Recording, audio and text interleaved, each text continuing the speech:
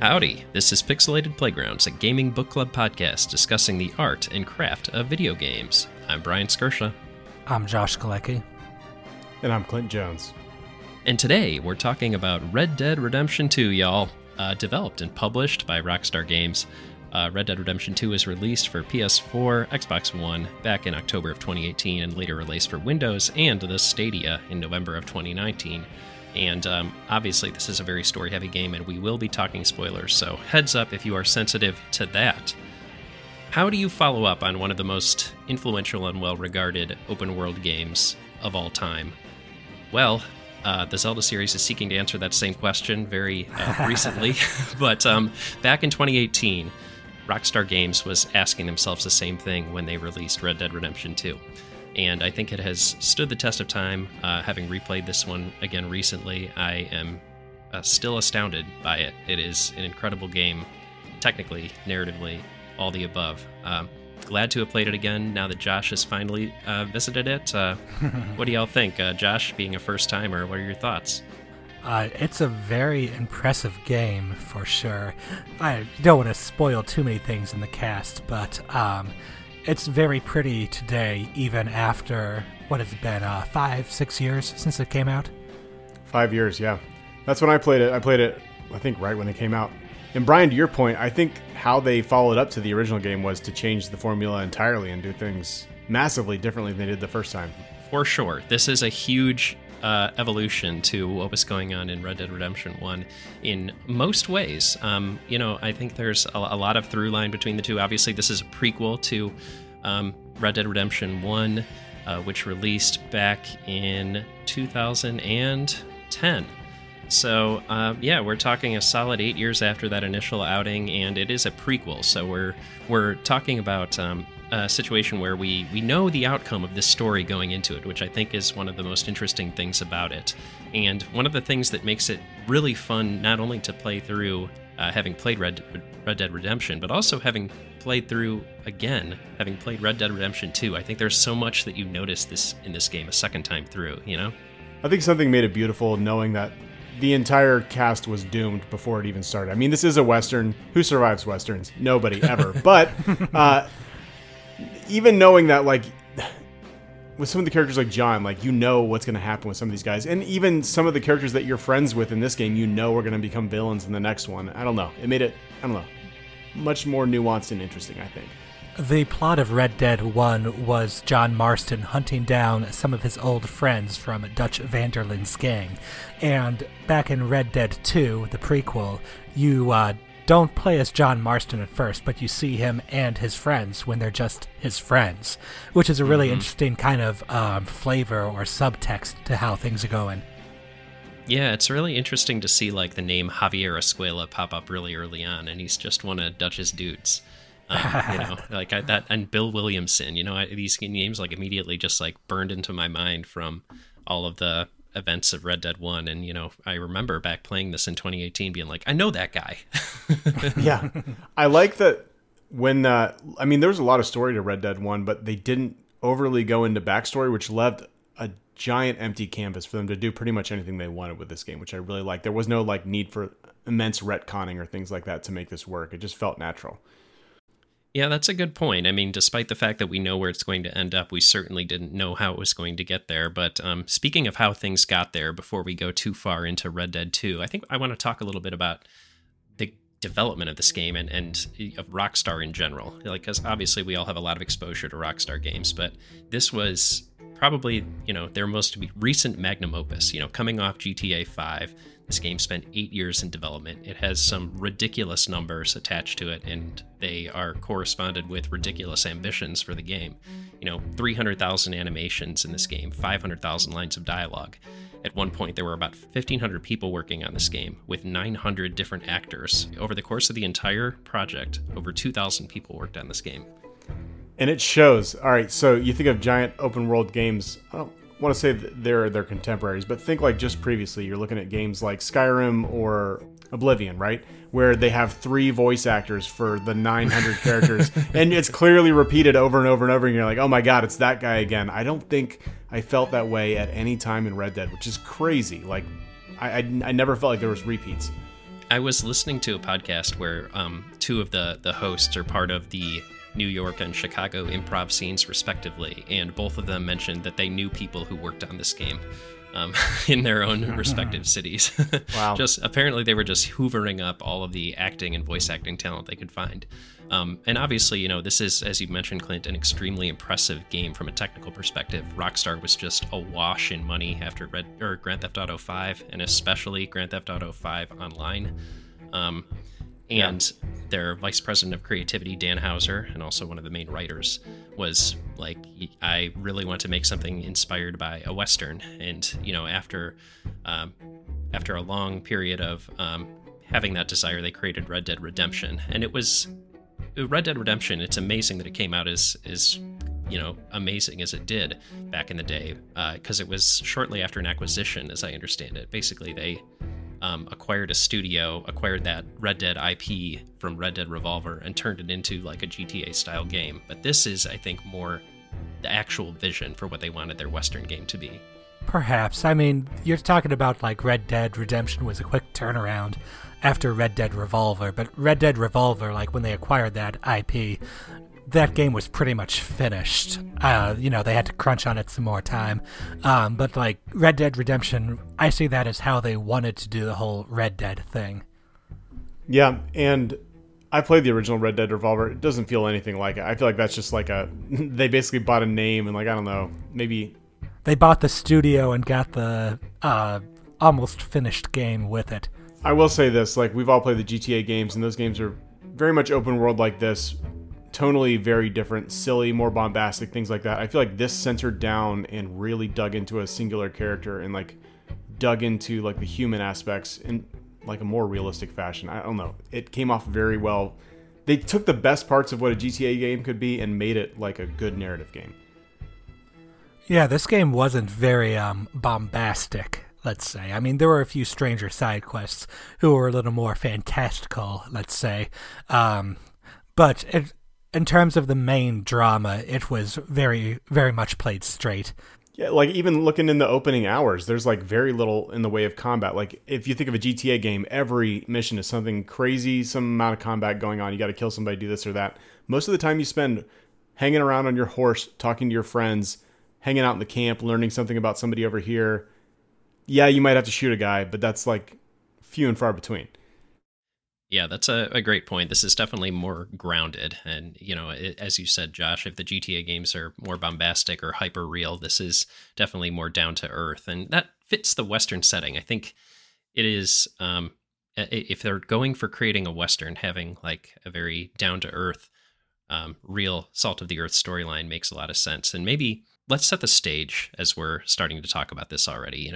This is obviously something we want to set some context for, since we're going to have, I know we all want to talk about the world, the characters, the themes, the mechanics, everything. But let's talk about where we're actually doing all of this in. Red Dead Redemption 2's story is set in a sort of representation of the United States circa 1899, so the turn of the 19th century, and it follows, as you mentioned up top, the Dutch Van der Linde gang of outlaws, and specifically their enforcer, Arthur Morgan. Dutch is a right-hand man, and he has to deal with not only the trials and tribulations of this gang, inter-gang rivalries, inter-gang versus government rivalries, and all other adversaries that they basically have to surmount to try and get themselves to follow Dutch's plan.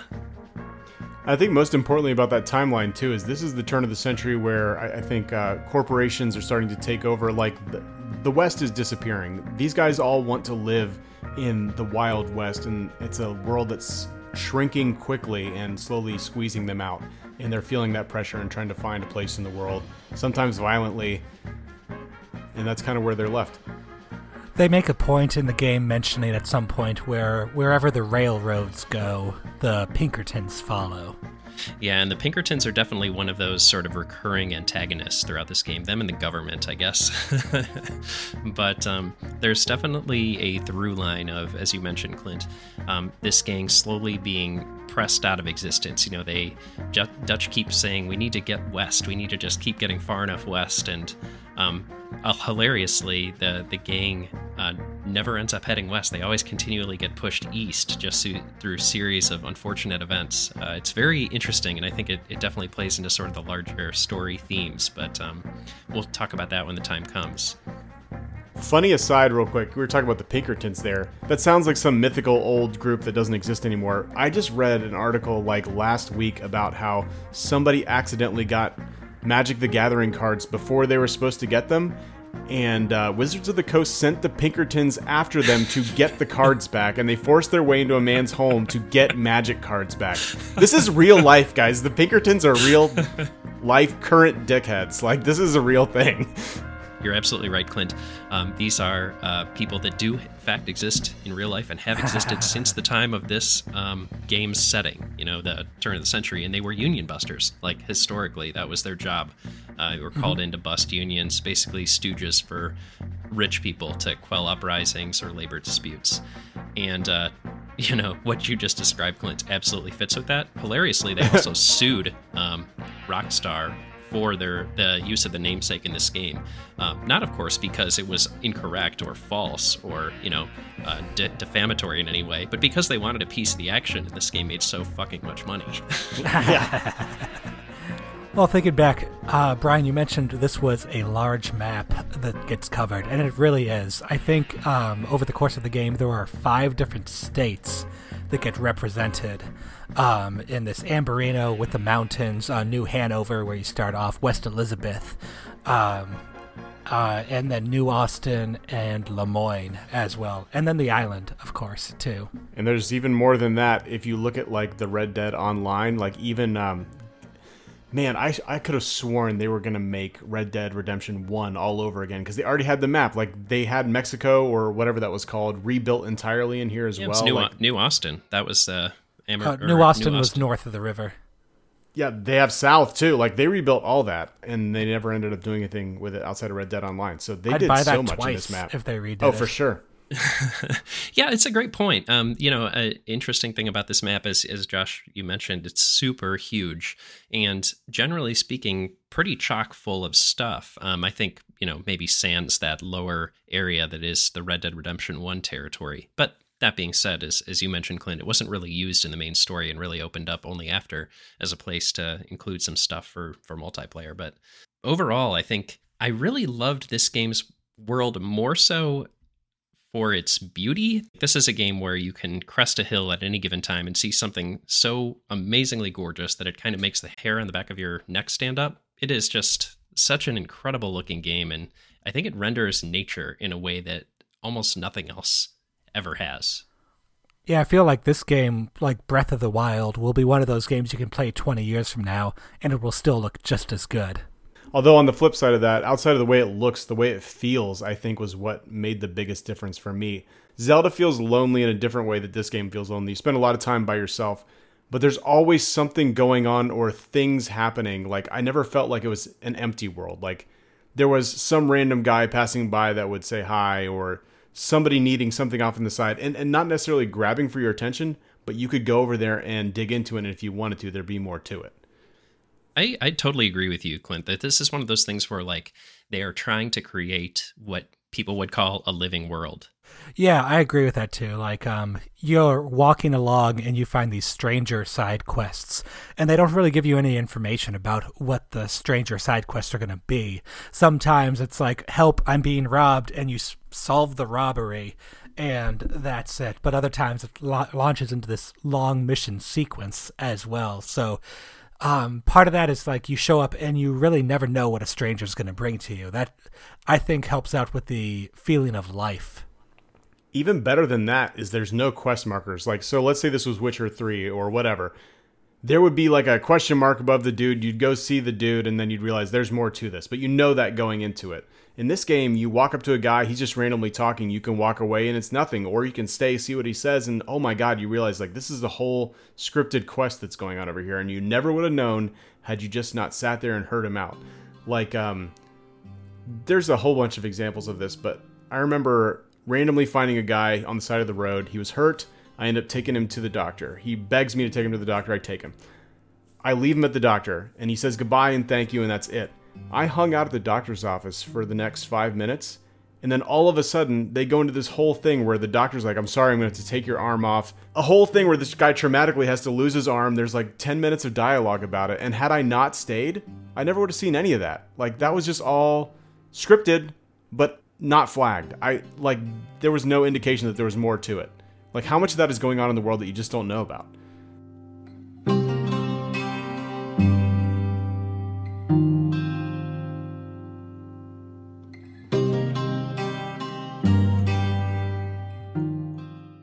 I think that's one of the amazing things about this game is it's definitely a clockwork world. Like, I don't think there's a ton of things you can do to actually influence how their various different things have their final outcome. But what you can do is witness literally a bajillion different things. Like, there's just so much more content in this game than you will ever see on one singular playthrough, or even probably 2 or 3 singular playthroughs. It's just incredibly detailed from top to bottom. It feels like a living world, even if a lot of it is very predetermined in terms of how it actually plays out, which I'm not going to knock it for, because honestly, just the sheer complexity here on display is kind of worth the price of admission, regardless of whether or not you're affecting things in a big, huge way. For sure. I've never seen anything like it. And again, this is a very brave storytelling technique, but like, for someone to lay out this much content, knowing full well that 90% of the players might not ever see any of this. Like, that might have been like 10 of those voice actors' gigs was doing something in this one little area that most of us will never see. All those small things add up to a major thing, which is that the world feels like it exists whether you're there or not. And that is one of the biggest immersion building things I've ever seen in an open world game. And this is the only game that's really done that for me.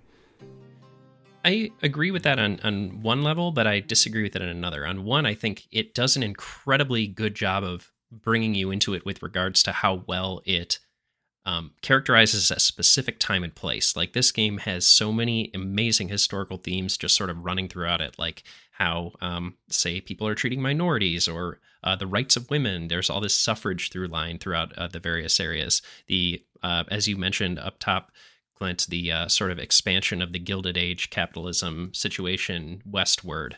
And on top of that, of course, all of the underlying past of our country, with Lemoyne and the whole Grays and Braithwaites thing in the Old South area.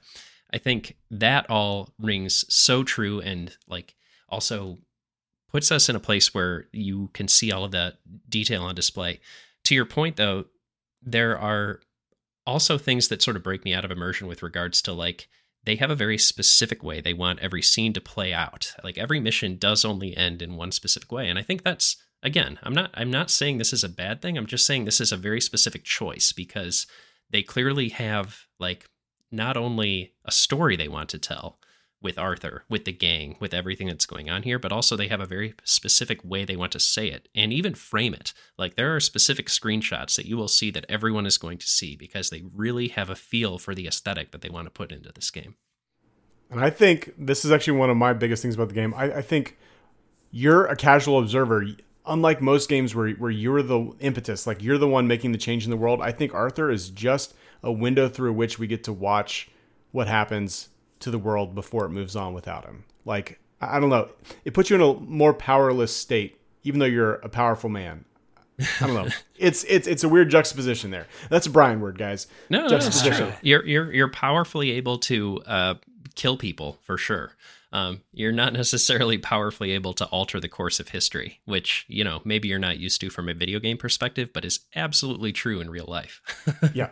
And I'll agree with Bryan's point about the way they present things as well. I think of it as kind of like a Rockstar special. They almost want this, I think of it as a very like cinema-like experience for how they do things. Like, as a quick example, the town of Rhodes in Lemoyne. I ended up going to Rhodes before the missions took me there, because of, I think I was doing a horse race or something like that. So I ended up in Rhodes, and I'm like, oh, here's Rhodes. This looks cool over here, but I don't want to do anything here yet, because I'm not at the point in the story where the table's going to be set for me. And what do you know? Once you move camp to get to chapter 3, there's a couple of missions that take you into Rhodes and really present it to you in a different way than you get just by doing the standard open world, I'm walking through this town. It just has a really cinematic eye for like the what they want to do from a table setting perspective as you come into each area. And I think that's really well done, like when it is done.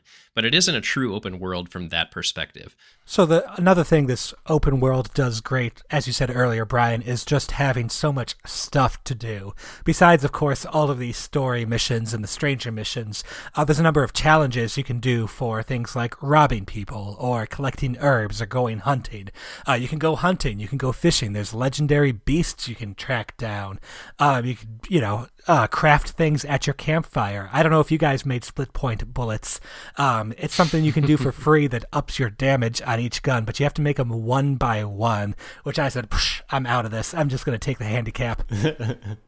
Yeah, I like how they make even those like little tasks that might seem menial or that are clearly like little dumb side quests. Like they have some small meaning to the story, right? You're providing for your family. Like you guys are destitute. You have no food. You need to make money for the gang so they can live. You need to find food for them because a lot of them are unable to do that for themselves. Like you feel the need to do those things for your group, and then those little side quests don't feel so meaningless.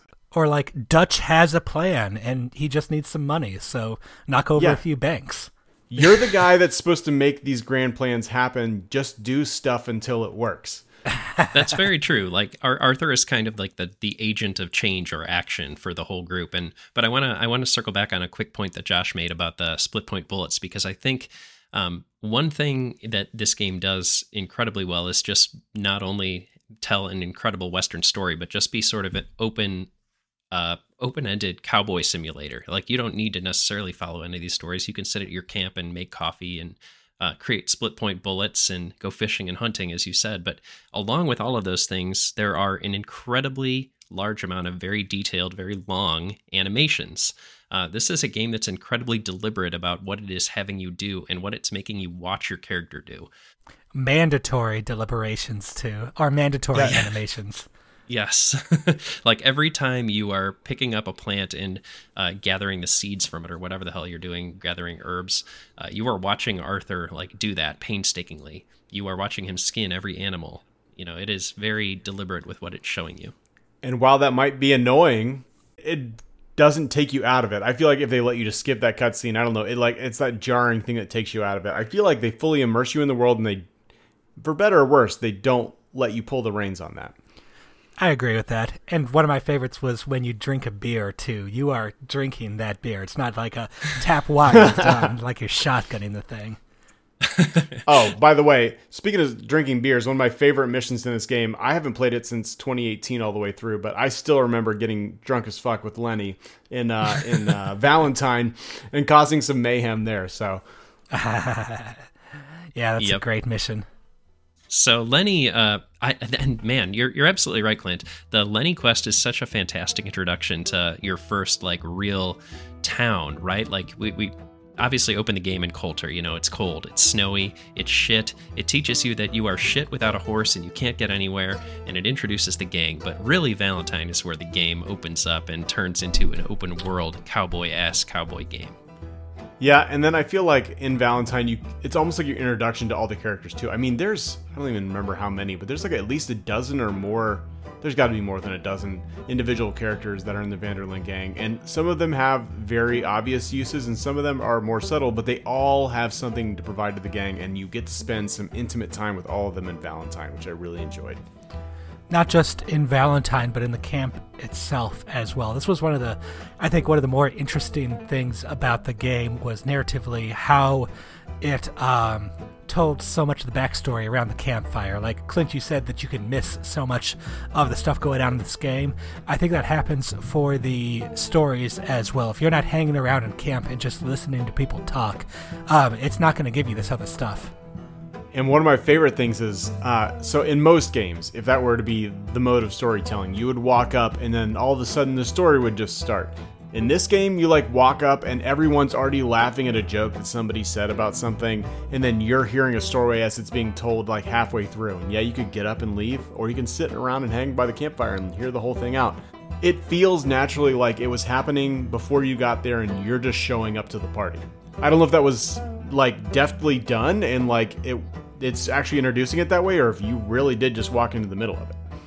Yeah, some of my favorite moments in this are when you are, as you mentioned, like at a campfire sing-along, and I'm thinking specifically in chapter 2 here, at Horseshoe Overlook, and you have the gang getting rowdy around the campfire, and then in the background there's Dutch and Hosea having like a serious conversation, and you can go over and like listen in on that and get some really interesting context for what they think about what's going on with the gang and with the world. And you could completely miss all of that. Like, this game really hides some of its more serious moments away from you in favor of whatever wherever your whims take you. You can go. If you'd rather be by the campfire drinking, by all means. So be it.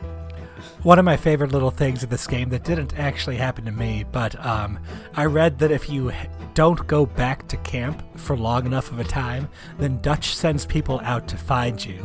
And it's almost like a reverse mission where you're like, oh, Lenny's lost somewhere. Go find Reverend Swanson. He's drunk at a train station. Go pick him up. He's not drunk. That dude's a crack addict. I don't know if you guys noticed this, but I think it's heroin. If you open his Bible that he's always carrying with him, if he ever leaves it somewhere and you open it, he's got a full-on like heroin needle in there. Like, that dude is preaching more than the gospel. I mean, this is a great like inroad to just talk about some of the characters that we have here, because obviously, I think the characters are kind of the story in this game. Like, as much as the setting adds to everything that's going on, it's really a story about the gang and its members, and specifically Arthur Morgan, aka the person portrayed by Roger Clark, who absolutely kills this as the voice actor. I agree and disagree. We're going to get into this later, but I think the world is the main character of this, and everybody else is just part and parcel to what's going on around it. But you're right. I'd argue Dutch Vanderland is the main. So here we go. You think he is? Mexican standoff. Yeah. Okay. All right. Guns out, everybody. All right. So, but that's a great thing, though. Like, we all spent about 100 hours with this game, I'm assuming, and we all came away with something different. Like, I found this game to be highly political and historical and political. You seem to find it more as a character-driven thing. And Josh, what was your take? That it was all about Dutch the whole time? Yeah, the story was about the downfall of the Dutch gang, which was about the downfall of Dutch. See, yeah. I think it's about the downfall of America, but that's just me. Ooh. Oh. I'm going deep. This sounds like a 3-word review. Prelude right here. But no, I mean, I think we're all partially right, because this is such a rich text and there's so much going on here. We mentioned up top 500,000 words. And to some extent, like, you can focus on the world and take a ton from that. Like, as you mentioned, Clint, all the political, environmental, and power changes going on in the world. You can look at the gang and see like all of the various character stories within it. Or you could look at the gang as a whole and realize how their way of life is being snuffed out. It's all fascinating. But maybe we've already talked a bit about Arthur Morgan, who, as you said, your player character, the change agent, the action guy, the heavy. He's the guy that basically makes shit happen at the gang. But we haven't talked at length about Dutch, who I think is super interesting, and we should go into a bit more. I was really glad to see the focus, or as much focus as there was in Red Dead 2 on him, because for me, he was maybe one of the more interesting antagonists I've had in a video game before. Really loved him in the first one. Loved to see the prequel of what happened beforehand. He's essentially the cult of personality. He's the guy... This man exudes the dangers of living in an echo chamber. This is what happens when a man has taken control of people's hearts and souls, and then everyone is exuding the same message over and over again until you will do anything he says just because he says it. He is an idealist to a fault. He's always, I've got a plan, Arthur. You gotta listen to me, damn it! And don't lose faith in me now. He is definitely like the exact exemplification of that Batman quote, where you live long enough to see yourself become the villain. I genuinely think he was a good man and he had good intentions, but again and again, okay, so he views, or I don't know if he views them as his adopted sons, or if this is how he gains control over people, but he refers to all these people in his gang as his adopted sons. Like, I saved you, now you owe me. And he keeps harping on this message that America is trying to kill us in our way of life. Fuck those guys. We have to do anything we can, and you can break any moral boundary you want because they are the ones imposing on us. We have to fight back. And because of that, Arthur, who I think is a genuinely good man at heart, does terrible things and ruthless things because he's fighting for his family, because that's how Dutch made him feel. That's my take. Yeah, I think you're right about how Dutch manipulates people in the gang, and I think we see throughout the story. I don't know necessarily, you can never know a person's heart, but it strikes me that he either was as craven and manipulative as the end of the game has him portrayed, the mask slips, so to speak, the whole time, or he was not, and this was something that was brought about by the course or the things that have happened throughout this game. I personally think it's the latter, but either way, the end result is the same, to your point, Clint. The first bank robbery of the Dutch Vanderlyn gang had Dutch, Hosea, and Arthur knock over, I think it was some Ohio bank, and stole $5,000 and spread it out to the poor inhabitants of the city. So at first, it was like a true kind of Robin Hood sort of thing. But I think the crux of the plot, and I think they didn't focus on this enough, they should have, during the Blackwater robbery that goes wrong at the very beginning, or even before the game starts, Dutch murders an innocent mother. And that is kind of like, I think that's where they should have had the lever of, this is where things start going south, but they don't. But you can slowly see it turn that way.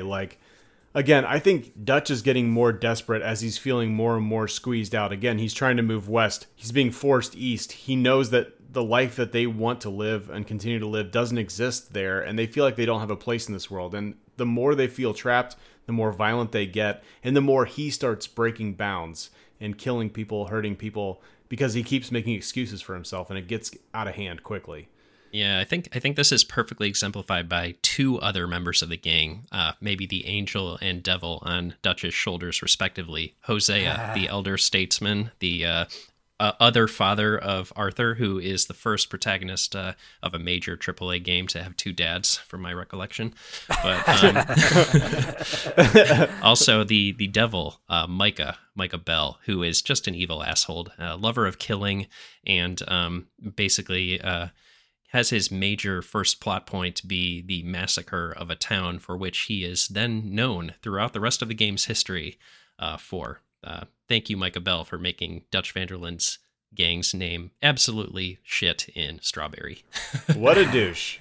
Yeah, should have let him die in the prison, but we didn't. Interesting thing with Micah was they introduce him, one of the earliest cinematics he has, he punches Bill Williamson in the face. And you play the first game, you're like, I've been hunting this guy down for so long. Micah was on my good side at first because of that. I'm like, yes, punch him again. I don't know. The handlebar mustache should have let you know he's a douche right off the top. Oh, I agree. My Arthur had a mustache on him the whole time. I'm like, everyone else has facial hair. I guess I do too. I went full mountain man. Yeah, I was a beard guy, personally. We'll talk more about character customizations and your Arthur later, but I want to talk a little bit more about the rest of the game, because there's just so many good characters here. I mean, we have John Marston, who we cannot discount. He's the protagonist of Red Dead Redemption 1, and you get to see sort of how he became who he is. There's so many others, but do you guys have any thoughts on John? He's the classic little brother. It was fun. So in Red Dead, our only ever moment with this gang entirely has been with John as the main character. But then you come to realize he was the runt of the litter. Arthur was the big imposing older brother, and he was just the little brother taking shit. I don't know. It was kind of cool seeing the tables flip that way. I love that too. I think it's so great to get that context and just to see how Arthur, throughout the courses of the story, and we'll talk a little bit about how events played out, but took him under his wing and kind of put him where he ends up being for that first game, Red Dead 1. Mm-hmm. The passing of the hat at the end. The passing. Yeah. Mm-hmm. What about Uncle and his lumbago? Uncle is, there are so many classic gang members at the camp, but Uncle is the one who I think is the most consistently one note, but also hides the most underneath that one note performance. He is clearly smarter than he lets on.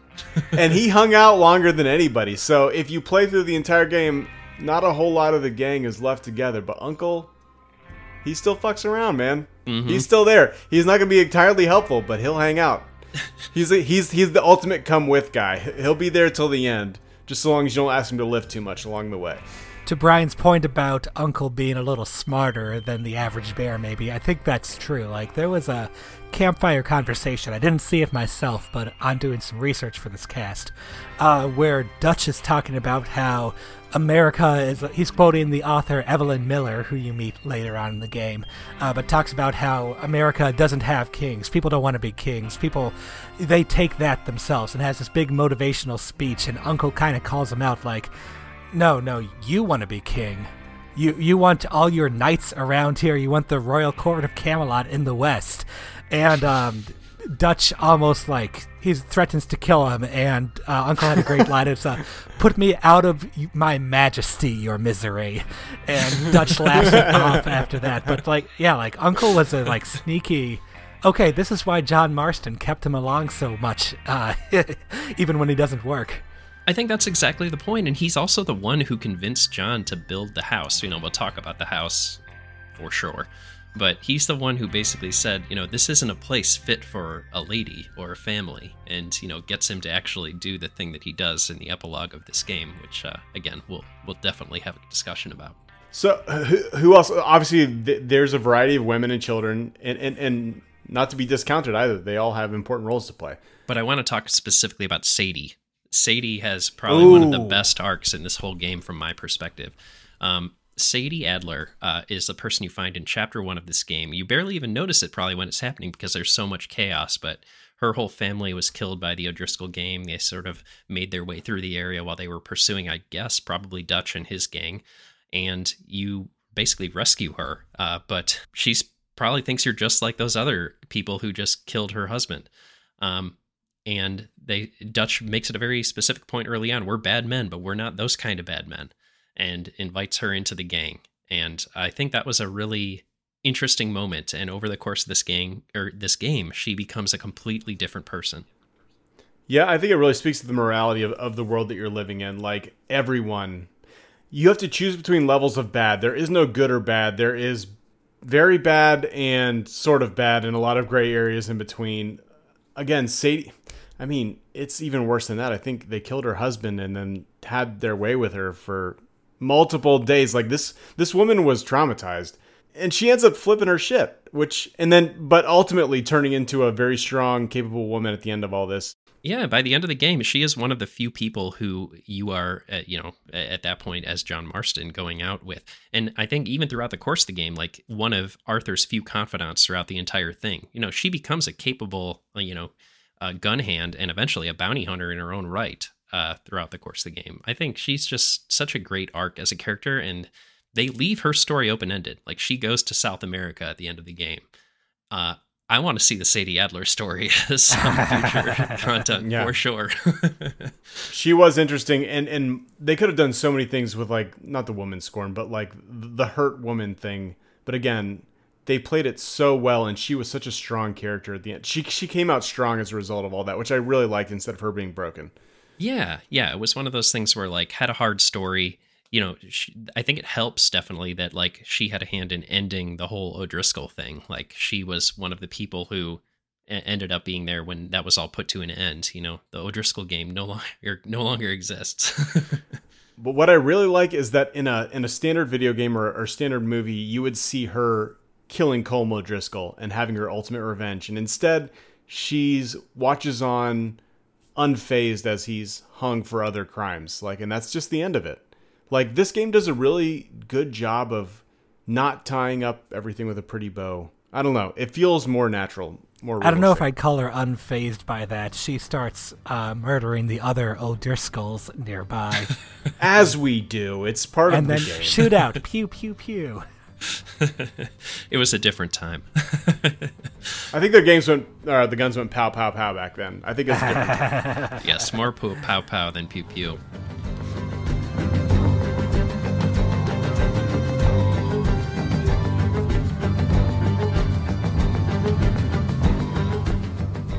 Speaking of the combat, this game did have a whole lot of it. Don't let Clint's thing about this not being GTA 5 let you think, oh, we're just going to be talking out our problems here.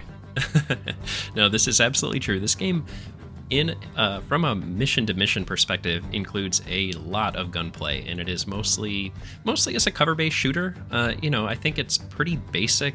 Go into cover, pop up, shoot someone. Weirdly, I think it's very competent. I don't think this game's controls are all that great, and it's so hilariously outclassed by everything else this game is doing that, like, the combat is just kind of like the thing that you do to fill time while everything else, while you're waiting to get to the good stuff, from my perspective at least. It didn't even really matter. Like, again, yeah. And it's like Gears of War, and then they fill it in with, I feel like they almost make up for the bullshit by, like, I don't know, here's some Deadeye stuff where you can just get rid of a whole bunch of guys real quick and look like a badass and be done with the combat. Like, yeah, that wasn't the focus. Yeah, it was cool to go ape shit, but it really wasn't the mode that the game was trying to portray, I think.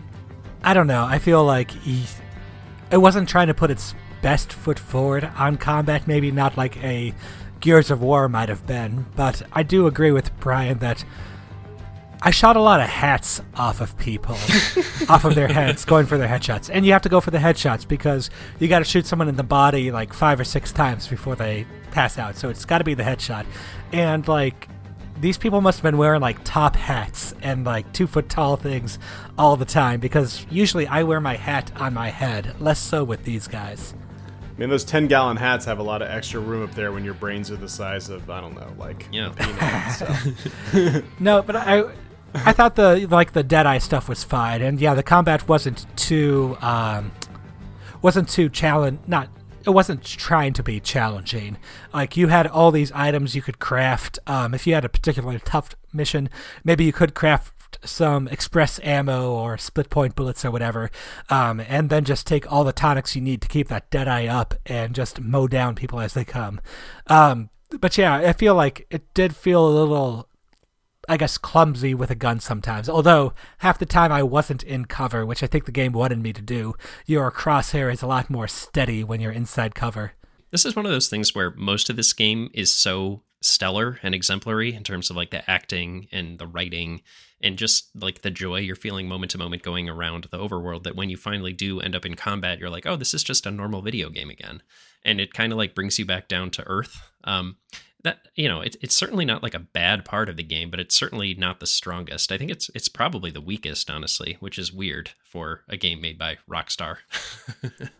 I will say this, though. Unlike a GTA, where you could have a mission where you're flying a drone into God knows what and killing some mafia boss or whatever, you can fail it 6 times. It's so ridiculous that you don't give a shit, right? Mm. But in Red Dead, it's all about narrative and forward motion in that narrative. And when you're constantly having to repeat missions because you're failing, that breaks the narrative. I feel like this is meant to make you feel like a badass.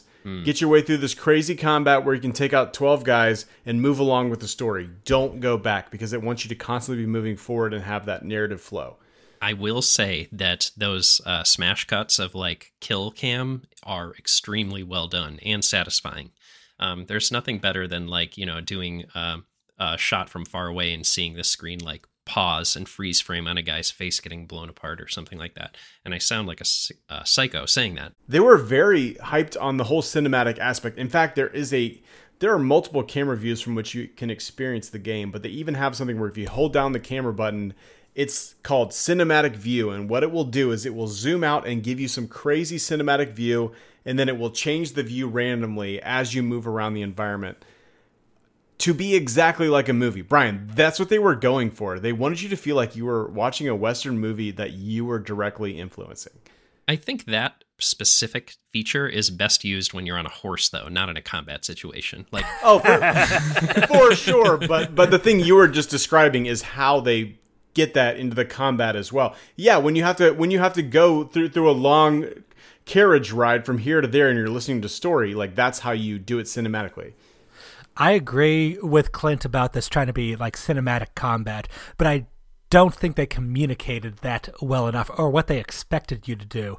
Like the thing I mentioned about you being less steady with your aim when you're not in cover, I didn't realize that until maybe the last 5 hours of me playing this game. Because before that, I'd get in cover when I was in a giant firefight and people are shooting at me. But when it's like me tracking down the 1 or 2 stragglers, I'm not getting in cover because I'm trying to like snipe them as they come out over there and kind of move around to get the better angle. And I think that's where some of my hat shooting came into play, because things would wiggle around just a little too much. This isn't a game where you're failing missions, and it's because they want to keep the narrative moving forward. Like, no matter how, shooterly proficient or challenged you are, like, I can count on the number of on one hand, the amount of times I failed a mission. Like, I'd imagine that's the same for everyone here. It's just not, it's not the point of it is to be a challenging shooter. Missions are used to characterize the gang and, like, move some sort of point of characterization for someone in the gang forward, rather than it is to, like, say, this is a really interesting mechanical challenge. Yeah, this is a narrative game. This is a movie that you're supposed to be the main character of, not anything you're ever supposed to be.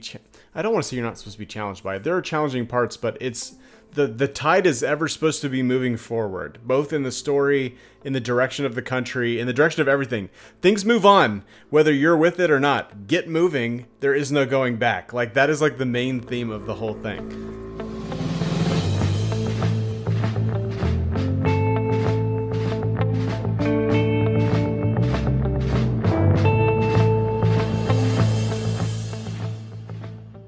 I totally agree with you, Clint. Like, the most important thing about this game is that you are always moving forward, always moving. Everything's always changing. Characters are changing. Locations are changing. But to that end, we start off on the run, as you would expect, in the mountains, the Grizzlies, aka the Rockies, in Coulter, definitely not Denver.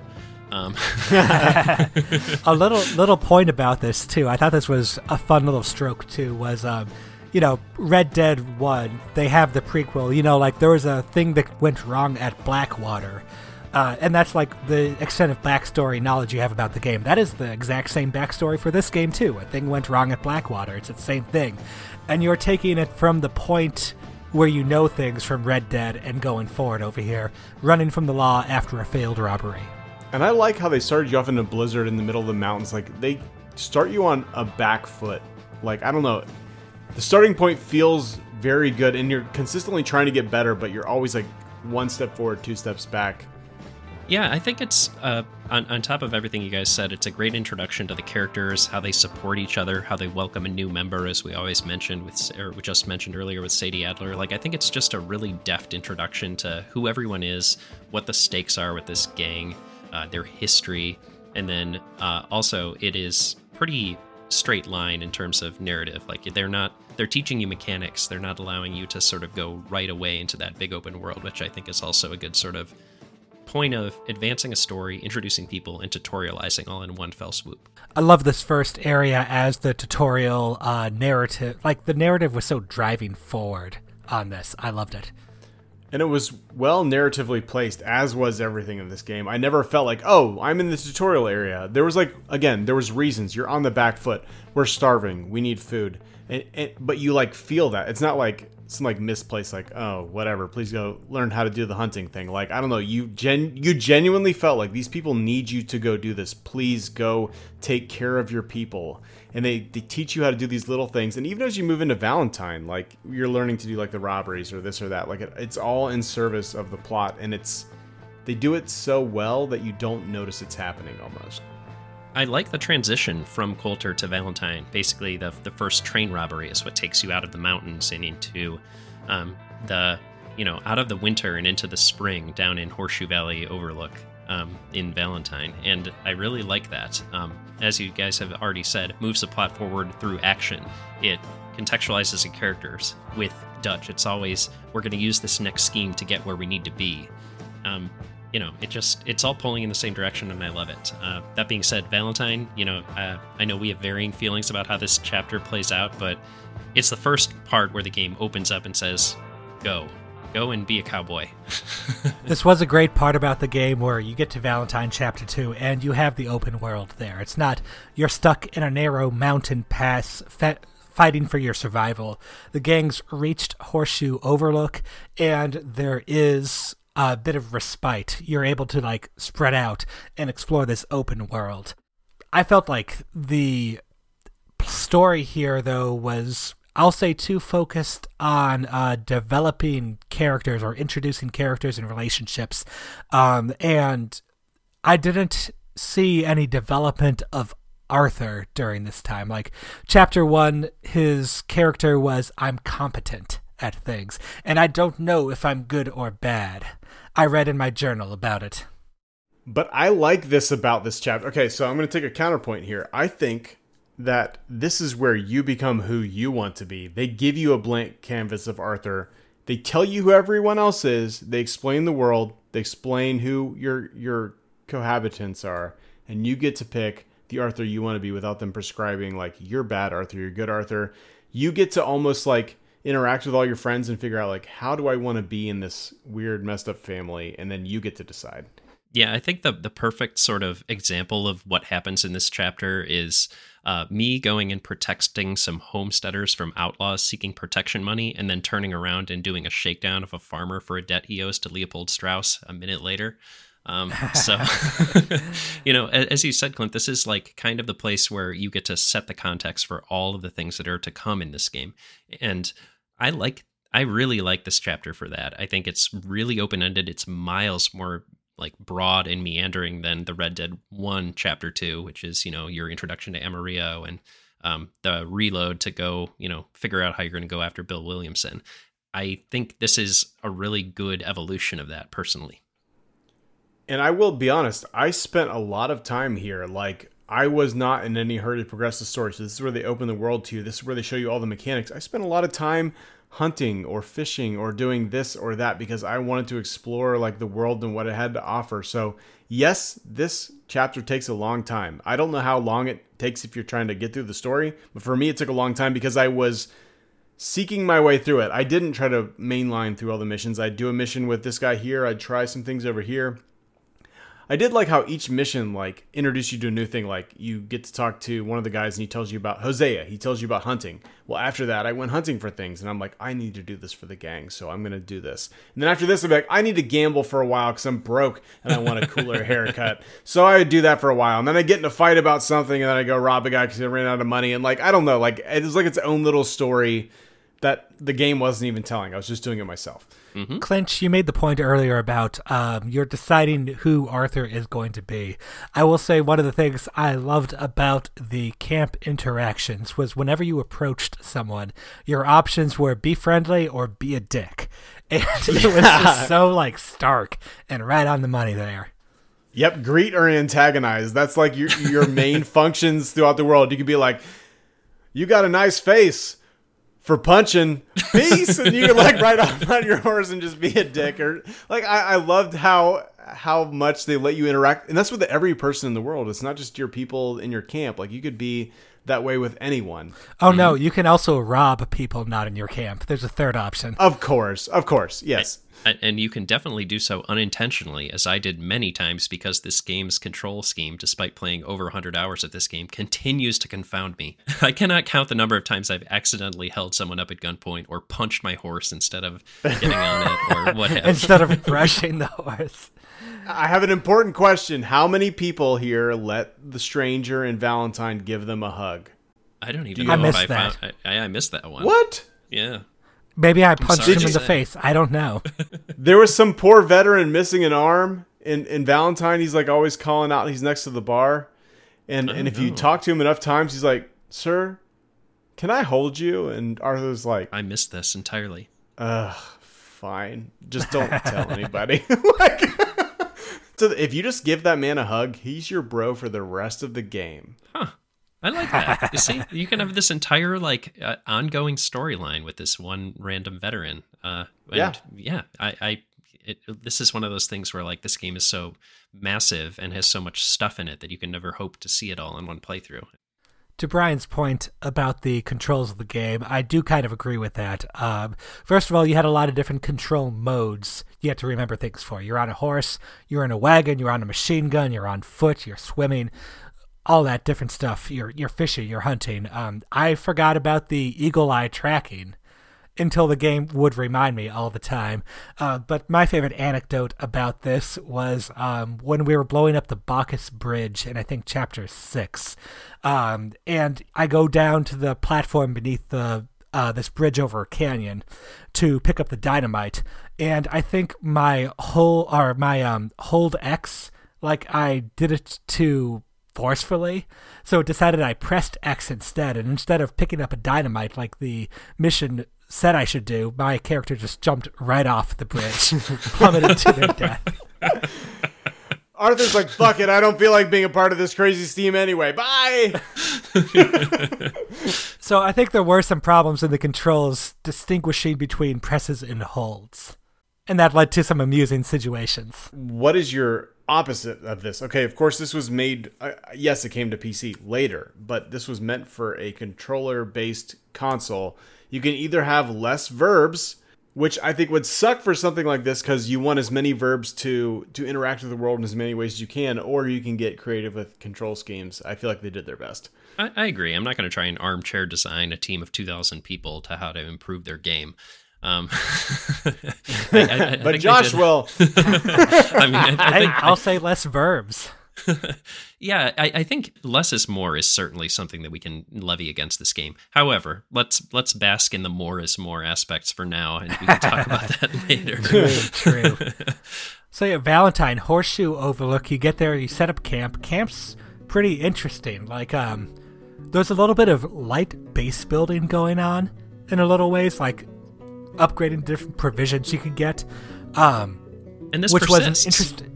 Yeah, it was an interesting way to do it. And I like that it was kind of like you're in a mobile camp too, so this place might be going somewhere, but that's kick-ass deer skull that you got, it's sticking with you. Yeah, I don't know about you guys, but I tried to upgrade it. On my second playthrough, I was much more conscientious about, donating to the group and updating my camp, making sure everyone was comfortable. The first time, I was just like, I need to see this story. This is an 80-hour game if I beeline it. The second time, I moseyed a little more.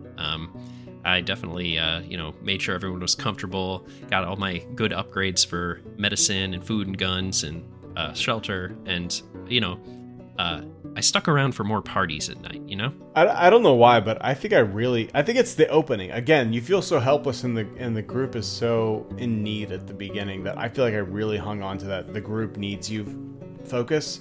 And I spent a lot of time on my first playthrough, like really taking care of, like, especially in that Valentine chapter. Like I was hunting a lot, getting them money. I was trying to do stuff for the group. And I feel like that's the Arthur that Dutch wants you to be.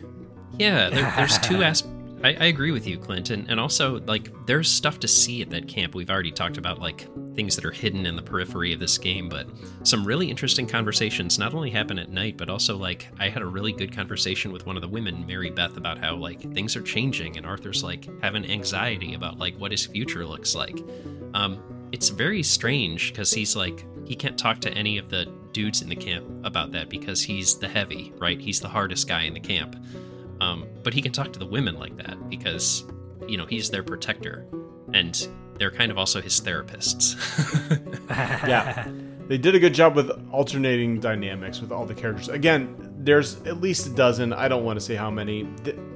I think somewhere between 12. I was gonna say somewhere between 12 and 20, and I feel 26 actually total members of the Vanderlyn gang are mentioned ever. I think not all of them people appear died in the game. At the beginning too. Yeah. Mm-hmm. There were 3 that die off camera. None of them feel repeated either. We're speaking about things not feeling repeated. Everyone has a purpose. Everyone felt like they had a reason to be there and why they belonged to the gang and what they gave to the gang and, again, to Arthur and all these things. Like, they all felt important for their own reason. Even, like, the shitty ones. Yeah. Like Bill. Bill's a total fuck. Even people that didn't play Red Dead Redemption 1, Bill's a fuck. However, he's a tool to be used in certain situations, and it works great. Everybody hates on the cook, too, Pearson, but he has his use, as does the Reverend, as does everyone, and no one is free of guilt or charm. Like, everyone has their bad side, their good side, and you have to figure out how you feel about them on your own. And Chapter 2 is, like, the only glimpse in this game that you get of, like, the gang in like a steady state that you might imagine they existed in before the events of Red Dead Redemption 2. Oh, yeah. I totally agree with that. Bryan, you mentioned earlier about the parties that happen in the camp, and these were some of my favorite moments. In fact, I remember after rescuing Sean the first time in Chapter 2, when you have that party when you get back there, that's when this like something clicked for me about like, oh, that's how they're trying to tell the story over here. Because you finish this mission and you bring back Sean. He's a long-last gang member, and they have a party. They have a celebration, and you can go to bed right away, or you can hang out and listen with them. And the game very starkly presents that choice to you, or it says, you don't have a mission objective to talk to people right now or do anything. You're just here. There's a party. Enjoy or don't. Yeah, the objective is literally go to bed, and you can prolong the completion of that as long as you desire. And you should, because that's where the game shines the most. Honestly, this is where this game is unlike any other game. It's the opposite of the advice you should give yourself in your 20s. Yeah. FOMO is real. Hang out as long as possible. No. Most games would give you a prescriptive thing, and you're talking about how cinematic this game is and how it wants to present things a certain way, and that's true. However, it's very willing to also present a whole bunch of things that you will never see, and it knows you won't, and it doesn't care. It's like, if you want to get deep on this, we're going to give you even more. And I love that about this. And that is a risk I don't see other games taking, and I think it paid off big time. Yes, I agree that this game is not shy about letting things go unseen, and I love that for. I love it for that. There are other things that I don't love it for in regards to how much content they create unnecessarily, but we'll talk about that later. I don't know if you can even say unnecessarily, though. Like, these things happen, and if you don't see them, you don't see them. I mean, I'm talking about Guarma, but yeah, we'll address it.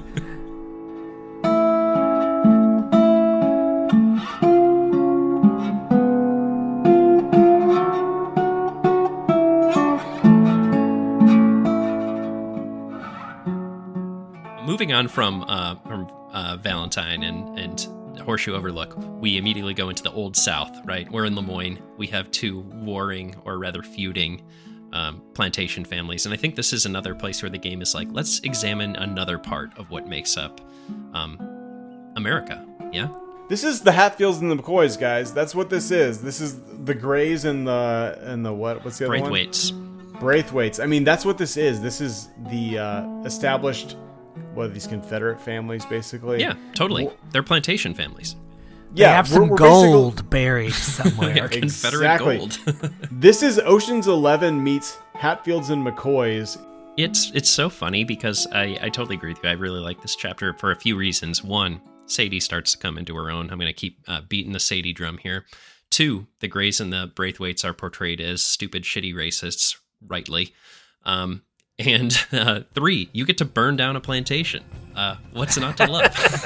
Actually, I think multiple times. I think the Braithwaite Manor is one of the most touted and iconic moments in this entire game, which is crazy to say because this game has so many of them. But I'm pretty sure approaching the Braithwaite Manor is like one of the big moments everybody remembers from this game. That's one of the moments where the gang is riding out and they are successful in what they're trying to do. And they're all together for once. Everyone is always infighting. There's always some bullshit. And this is the one moment where they're solidified in one view and one purpose. Yeah, it's so funny because this chapter starts with like Dutch and Hosea being like, yeah, we can play these stupid plantation owners against each other and steal their gold and get out scot-free. And it turns on them because this town is so small and insular that they do happen to notice a gang of 20 people showing up. I think instead of insular, you meant inbred, but I'm not entirely sure. Maybe both. Let's go with both. Yeah, and, you know, they do end up, like, offending the gang and then inciting said burning down of said plantation, which, you know, it happens, I guess. You know, you mess with the bull, you get the horns. Well, they kidnapped their kid. Like, there's only one kid in the whole gang. They took the one child. They really fucked up there. Like, you took the most innocent member of the gang. Everybody, regardless of everyone's leanings, they all obviously turned towards that. That's right. Micah could probably learn a thing or two from the racist plantation owners. I'm sure he would be fine with all of that. But, you know, he does still, at this point, have loyalty to the gang. So everyone rides out with a righteous indignation to burn this place to the ground. And yeah, as you said, Clint, it's one of the one of the top 5 moments of the game, for sure. You also get the dog in this chapter. That's true.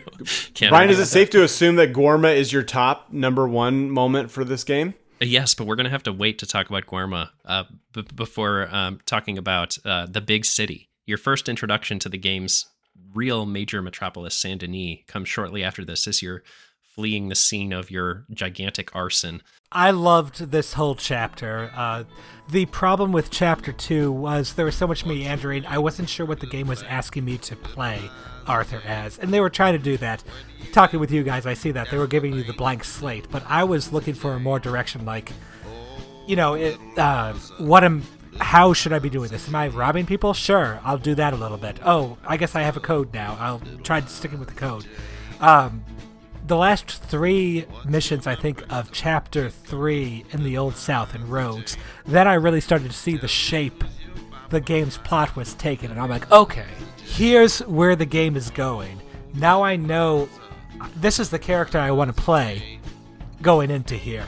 And I really enjoyed the game after that. Like, before that, it was a drag. I almost quit the game twice before that, but Chapter 3, Rhodes came around. By the end of Rhodes, loved it. Saint Denis and everything thereafter just continued on with that.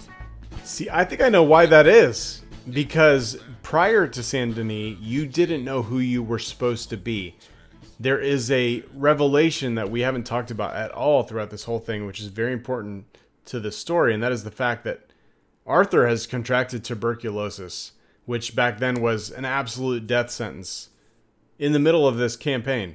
You definitely don't get the actual diagnosis until Chapter 6, but he starts to realize that he is, one, his way of life isn't long for the world, and 2, he is also not the man he used to be health-wise. Like, even before I think he's reading the writing on the wall, to your point, Clint, for sure, by the time we get to Chapter 4.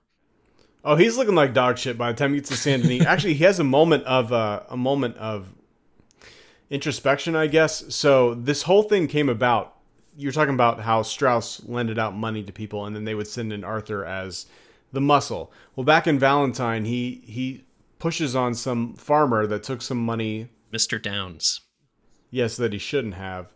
And he threatens the man's life, and he tells him to sell his wife and his child to make the money, because we don't fuck around and we don't give out charity. Basically, he told this man, and he coughs in his face. Turns out he contracted tuberculosis and he left. By the time he gets to Saint Denis, if you look around, his Miss Downs is actually there selling herself. Whether Arthur knows he has tuberculosis yet or not, or where it originated, he understands that he's dying and that he has made a serious mistake in the way he's lived his life. And this is where you start to see things break for the gang, too. Like, before, the echo chamber with Dutch worked. The more sick and the more face-to-face Arthur becomes with his own mortality, the more he realizes, like, wait a minute, what the fuck? Like, I haven't thought this through enough. I need to give this a second thought. And the cracks start to show, and he starts to, I guess, break out. A little bit, yeah. I totally agree with like the trajectory. To your point, Clint, this is the first place where you start to see some of the repercussions of Arthur's action on real life people come into picture. And to your point, Josh, it wasn't like necessarily a quest thing, but you can see the Downs family in Saint Denis when you first go through there. But it becomes a specific plot point in Annisburg in Chapter 6. Do you think that's why you liked it more? Because you had like a more prescriptive Arthur? I had an Arthur that was more interesting to me. Like, if I had to sum up his personality in Chapter 2, it was competent. The rest of the gang messes up, and you come in there and fix their things. And it works good as playing like the gang's heavy, but also like, did the gang want me to be bad or good? Like, I thought I was supposed to be like, oh, I'm having a change of heart, Arthur, because I tend to play good characters and all kinds of things. And then I have this Downs thing where he goes and beats this man and says, sell your wife into slavery. And I'm like, oh, well, I guess I'm not good, so I'll start doing not good. But it was a little bit of like, I don't know how I should be playing Arthur. I'll make one quick point on that, because I agree with you that like Chapter 2 is the place where the game's writing is most confused in terms of like it accurately represents Arthur's mindset. He's coming out of like a really crazy traumatic situation with the gang, Dutch specifically, where, things went bad in Blackwater, and he's not sure exactly who he is going to be as a result of that. And I think there is legitimately two paths, although I think most players will take the I'm not a huge shitheel path and end up doing the thing where you end up, trying to Red Dead redeem yourself by the end of this game. But there is, there's the option out there to not do that and get the wolf ending, so to speak. There are multiple endings to this game, and we'll go into that. But there has to be the option, otherwise it doesn't count for anything, right? Yeah, totally. And there is a morality spectrum too. Like, that should be noted. There is a morality spectrum. And every time you do something good or bad, it'll like move this needle, and you can see what that means. And while it doesn't necessarily change the outcome of the story, it does change how people interact with you. Like, you have a infamy system here where people will notice, oh shit, that's that guy we've heard about. He's either a good man or a bad man. I don't know. It like changed dialogue and some. For me, that was the main purpose of the story, was just the driving of the narrative. So how people interacted with me was a big deal.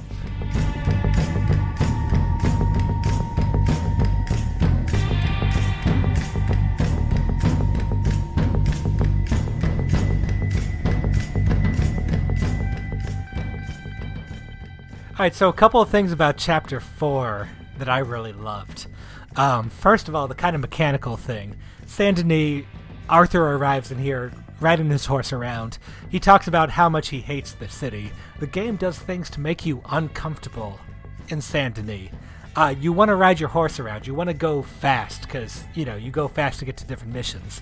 But there's so many people in Saint-Denis and there's so many damn policemen that if your horse, nudges someone the wrong way, then the law's on you. And now you're in a shootout, and now there's 50 police coming around you, coming after you. The game is, literally making it less fun to go around Saint-Denis, less free to go around Saint-Denis. You have to, stop at stoplights in order to not get in a shootout here.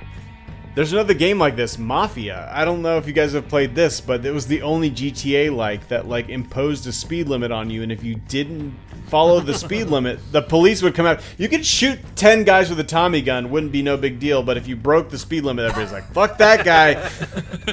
Coppers are after you. So, I don't know. That kind of reminded me of that, but my Arthur rose to the occasion and became quite the gambling man. I don't know. I feel like you were almost brushing shoulders with the Mafia in this city. I don't know if it's technically the Mafia or Bronte, what, but for sure, pretty close. Yeah.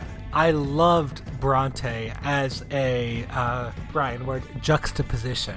But Bronte's shown as he's the kind of mafia boss of New Orleans, actually based on actual historical figure in the city's history from what I read afterwards. But he's Italian immigrant who comes over and starts running the crime. There's a very stark comparison between him and Dutch, and that both can do things, but Bronte will smile to your face and then talk shit about you in Italian to his buddies, whereas Dutch is shown as I'm the honest, idealist outlaw. I'm not the criminal, I'm the outlaw. I think one of the most important missions in this game, at least to my mind, what I took out of this game, again, I see this game as the story of the downfall of America and everything that's breaking the beautiful Wild West. There's a mission in which you have to attend a party, and you're trying to gain information on all these people. Good mission. Every party that's a party to the destruction of America is there. It's the army. It's the corporations. It's all these people. And again, it's the people that Dutch wants to That's true. The Guarma generals there too. Yeah, they were there. And by all America, things, you mean the natural landscape. Man is a simple beast, right? We need food, shelter, and water, right? Okay, cool. The American frontier was that in its most simplistic form. Every person provided for their family. They had land, food, whatever. Food, water, shelter, okay? The corporations saw that as a way to make every person subservient to them, and they slowly encroached. Whether it's the army, the government, whatever, the corporations, outside entities, all those things are slowly we don't want that to exist anymore. We want to own you, basically. Yes. And that's what Dutch was ever trying to get away from. And yet those are the people that he's butting up to in Saint-Denis because he doesn't know what else to do. He's infatuated with them. Right. It's the thing he hates the most, but he But can't he get wants away the from power. it. Right. He's becoming the thing he hates the most.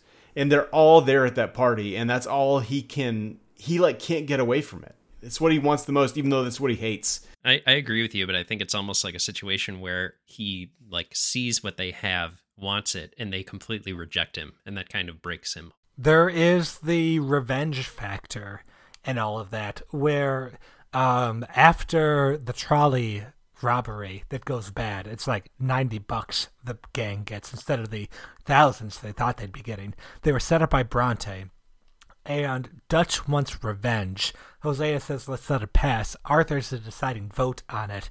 But this is again where Arthur actually starts calling out Dutch a little bit, like, we have a code here. We don't kill for revenge. And Dutch is like, but we do this time. If you notice, slowly, the two people that always end up in Dutch's corner are John and Arthur. It's because those are the two people he claims are his adopted sons, right? Again, it's the echo chamber. It's the manipulation. He's claimed these two individuals as his sons. He can always, no matter what, get them back in his corner, and from there get the rest of the gang on his side. And the further you get in the game, one of them will be against him, the other one will be against him. But by this point, both of them are starting to be against him, and that's where Dutch becomes unhinged, because he no longer has the backing he used to have. I think it goes a little beyond that. The chapter ends with the bank robbery, which is a great set piece. But Hosea gets shot during that. And Hosea was almost like the restraint on Dutch, was how I saw it. Like, he was the voice of reason, which he didn't have anymore. Right. Yeah. Not only is the voice of reason gone, but also his two main guys that he could always count on no matter what were also starting to waver. It quickly started to spin out of control. And then Lenny died. Fuck that! I want to call that back. Yes. Chapter 2, Lenny was the best. Yeah, and then in chapter 4, he's unceremoniously killed on the way out of this bank job. And I think all of the things you guys described, the killing of Hosea and Lenny, R.I.P. Lenny, and of course the losing of the faith of Arthur and John puts Dutch in a bit of a no man's land, and it also puts this game in a bit of a no man's land, namely Chapter 5, Guarma. So this is funny. This is Brian's, like, maybe least favorite chapter, it sounds like. Guarma. He's like, why did we even go there?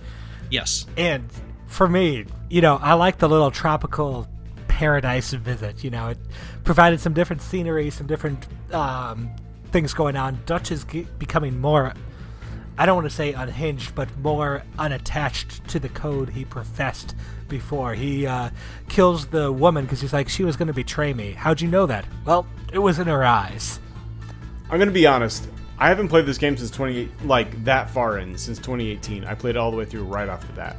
In subsequent playthroughs, I probably got through Valentine maybe a little bit more. But I don't remember this section at all, which means I didn't find it offensive like Bryan did, but I also didn't find it to be massively important either. Yeah, I would agree with you, Clint. I don't find it, like, offensive. Like, I agree with Josh that it's very pretty, but at the end of the day, like, it's something that could have been handled in a mission, not a 10-hour chapter where we're divorced from literally the rest of the game, camp, the gang, like, every sense of progression that we've been building up to this point. And, like, I get it as, like, sort of a sea change for, like, the fortunes of the gang, which it absolutely is. But at the same time, it's just a way overdone way of doing that, and for way too long for my taste. I agree. It could have been a few missions shorter with it, even though I do like what it was. But if it didn't fall apart slowly, would it have felt weirder? Like, obviously, okay, so Saint Denis is the last moment in which the gang is together, right? Guarma, they're spread apart, they try to bring them back together, they get back, and then they try to put the semblance back together, but it's never quite what it was before. If that had all happened more punctuated, would it have felt like it was just, like, slapped together? I don't know. I think and we should just go ahead and move on to Chapter 6, because that's where the rest of the good part of this game continues. But I will say Chapter 5 did have Lakay, the Bayou's camp, where the gang gets back together from there. So I feel that was half of the chapter. Yeah, you're right. I'm sorry. Guarma is not the whole chapter. You're right. You come back, and as you guys mentioned, you're trying to put the gang back together, but it's not the same. And I mean, that second half of the chapter is important. That's where you get the TB diagnosis of Arthur. That's where John Marston is in prison. And Dutch says, we're not going to go for him right now. Or he's scheduled to hang and, we're going to deal with our problems here first. And Arthur and Sadie go off and do this hot balloon escapade to free him. Is that all still chapter 5 or is that chapter... I can't remember, I'm sorry. It starts in chapter 5. You actually bring him back in chapter 6. Yeah, I guess what my beef is not with chapter 5 as a whole then, it's with just the Guarma section. Guarma. I do feel... Iguanas. Yeah. Too many iguanas. That's really the problem, isn't it? But no, to your point, like, I think the rest of it, where like you're trying to like pull back the threads of this dispersed gang, and like some of them are hiding out in this, as you said, in Lakay and the bayous, like that is effective. I especially like the fact that like at that point the cash box is gone. It means no one's investing in the gang anymore. You can't invest in the gang anymore. The gang is no longer something with a future. I think that's such a poignant thing. I didn't even notice. Yeah, I did, because that's, again, a line that my Arthur took heavily, but you're slowly losing members. The people you bring back aren't invested in the same way that they used to be. You can't invest any longer, and even then, I feel like that's the moment that you and Dutch are no longer together, right? You have your TB diagnosis. You're rethinking everything he's told you because your outlook has changed. Also, your younger brother Dutch has told you to leave him to the wind. You're like, what the fuck? Would he leave me to the wind? Like, are we not all family? No longer are we all family. Okay, so wait a minute. If that's not the case, well, then what is true? Because that's the only thing you've been preached to the whole time. This is such a good thing to point out, Clint. I totally agree with you. This is like literally the point at which the redemption in Red Dead Redemption starts to become a thing. Like, this is where Arthur takes a turn. And talking about like the change in chapter 5 too.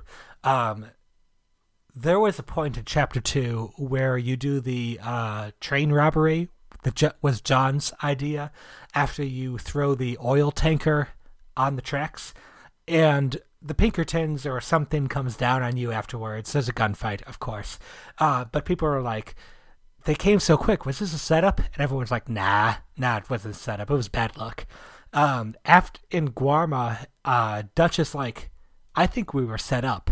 And people start like entertaining this possibility. And once there is that loss of trust in the gang, like you guys say, the gang is at some level no more. It gets so insane that Dutch just flies off the fucking handle, guys. Like, Molly O'Shea is his like girlfriend, I guess. Like, live-in girlfriend, whatever. They've been together forever. He goes so fucking nuts. He blames, if he's talking to Arthur, he'll blame John. If he'll talk to this guy, he'll blame that person. And it gets so crazy that he ends up shooting and killing. No, I guess he doesn't, but he blames her so much that somebody else does.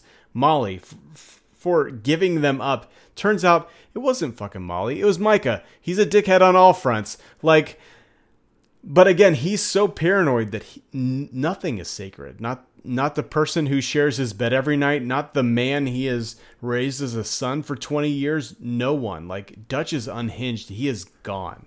All right, so being the more recent player of the full game playthrough, it happens in Chapter 6. Molly comes back to the camp and says, I sold you out to the Pinkertons and told you where you were. And Susan... her, right? Yeah, Susan ends up killing her, which Dutch doesn't disapprove of by any means, but... Which is wild. Yeah, Arthur's like, I don't think she did it. Another camp-splitting event. It comes to light at the end that the Pinkertons approached Molly several times. She never gave them up, but Micah did. Coming back from Guarma. All the inner gang politics in chapter 5 and 6 is just, it's a lot. I think chapter 6, like, I think front to back is like one of the most dense and like tense storytelling chapters of this game for sure, but of almost any game. Like, there's just so much advancement and not advancement, I guess the opposite of advancement, decline that happens during this period of the game. One of the things I loved about Chapter 6 was the whole rain falls and eagle flies dynamic, especially with there was this Indian tribe that or Native American tribe that you've been helping out during the Wapiti tribe. The previous chapters, yeah, for sure. And there's the Chief Rain Falls, who wants to keep peace, even if it means his people get screwed over. And there's his son, Eagle Flies, who wants to fight back against the United States and the army. And Dutch kind of takes Eagle Flies under his wing for the purpose of creating a distraction so that the game can escape upriver to New York City. And really, like, Arthur sees Dutch using his charisma to influence this young man, and he's like, that's me. At one point in the game, he specifically says, that's me. And that's kind of like the real moment for me, like, where this story all came together. Like, Arthur is realizing this, Dutch has been more crazy lately, but has he ever been sane?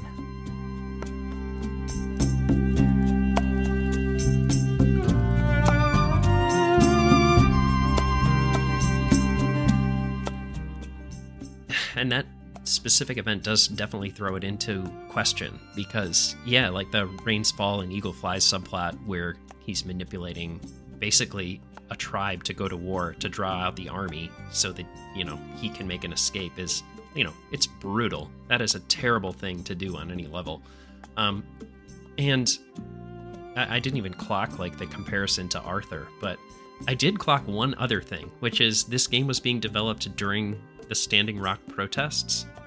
And I wonder if this was specifically inserted in as like a call forward to what is still going on today, with the fact that, we have native tribes that are still literally trying to dispute some of these same situations in our world today. I don't know if it has anything to do with that specific incident, because again, this game was written and voice acted over the course of like 6 or more years. 8 years. However, this is a pervasive theme throughout U.S. history. Like, this has been a problem forever. However, you don't need to use Standing Rock. You can use literally anything. This is not a one and done. However, I will say, Josh, to your point, by the end of this mission, like Arthur is saying the "is this me" situation, there's a moment where he is taken hostage, I think, and then at the end, Dutch could save him, but he walks away. Very clearly, now Dutch in his fucking crazy mind doesn't even trust Arthur anymore, who is by far his most loyal follower. And it comes to Eagle Flies. Eagle Flies saves him, gets shot in the process. And then Arthur's left saying, Dutch, what the hell, man? Like, you just left me here. And he's like, no, I didn't. It's like, now he's gaslighting him. Like, very clearly, there's nothing left. After this moment, there's no trust on any front between any of them, and it all falls apart. Like, there's nothing left. This comes back into play during the final train robbery, where John Marston gets shot. One of the events previously alluded to in Red Dead 1, where he says, I got shot, my gang left me. Which happened because Dutch and Micah said, oh, we're going to go check on him. Oh, he was dead. Sorry, we couldn't do that. And then John Marston comes back during the climactic, I'll call it the final mission of the game.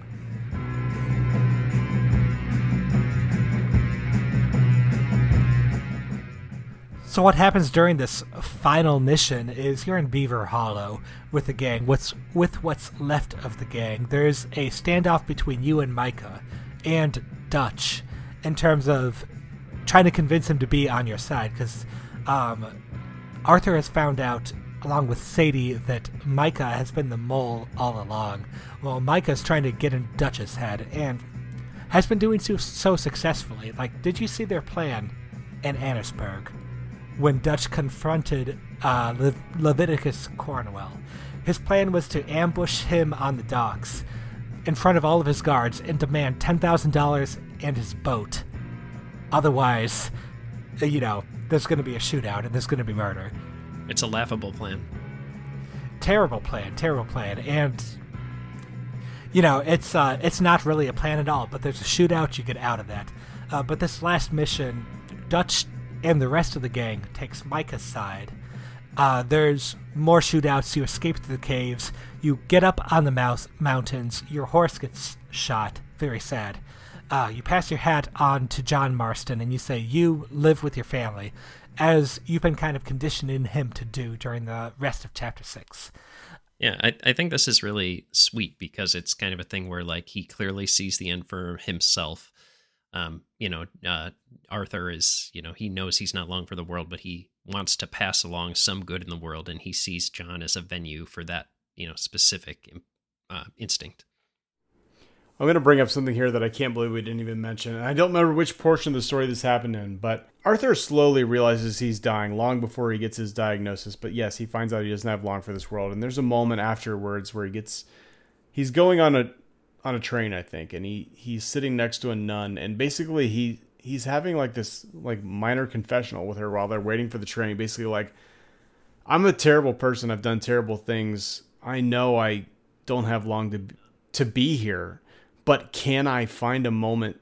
Is there any way that I can make a positive impact on this world before I go? And he's like having a crisis of conscience, and it's like one of the most heartbreaking moments of this game or any game I've seen or any movie. Fuck it, like this was like one of the most impactful moments in media ever. And I feel like every moment past that is just him trying to find just one way. What is one way that I can put a positive light on the end of my life? And I think he found John and trying to find a way to make John the family man that gets out of this being the one thing he can do.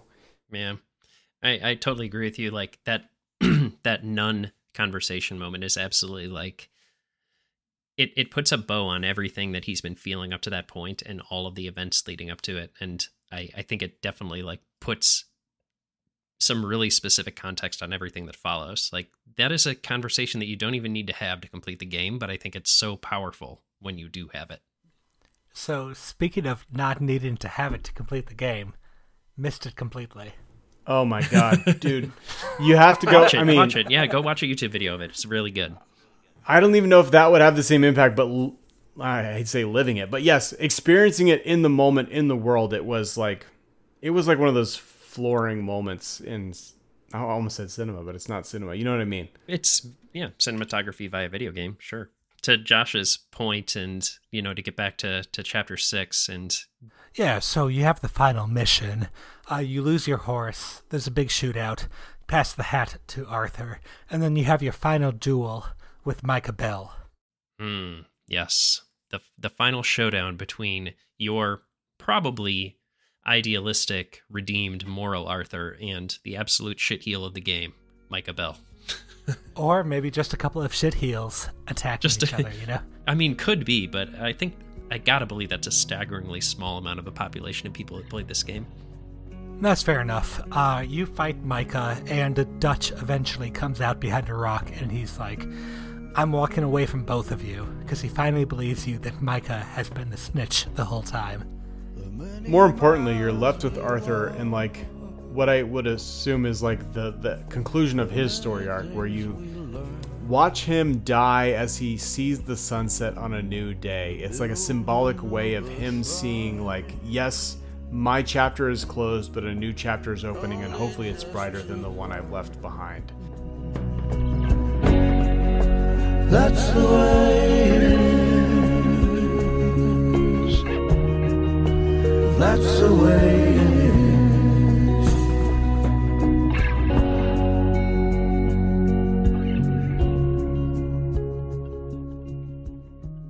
So you played the good Arthur too. Oh, is there two endings?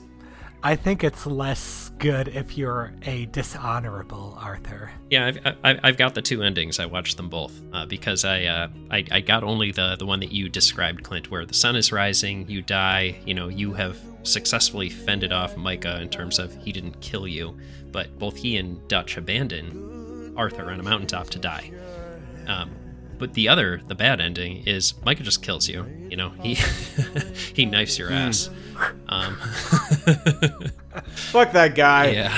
That dude's an asshole. All right, but anyway, so the one that you're clearly supposed to see is you again symbolically watching the dawn of a new day, and hopefully what you've done is created a possible brighter future, and that future is your adopted younger brother John going on to live his life in a way that is broken away from the life of the gang. Now, have you played the first one? Because then you will know that obviously you tried to do those things and you can't ever escape your fate because, you are who you are. Yes, you're absolutely right.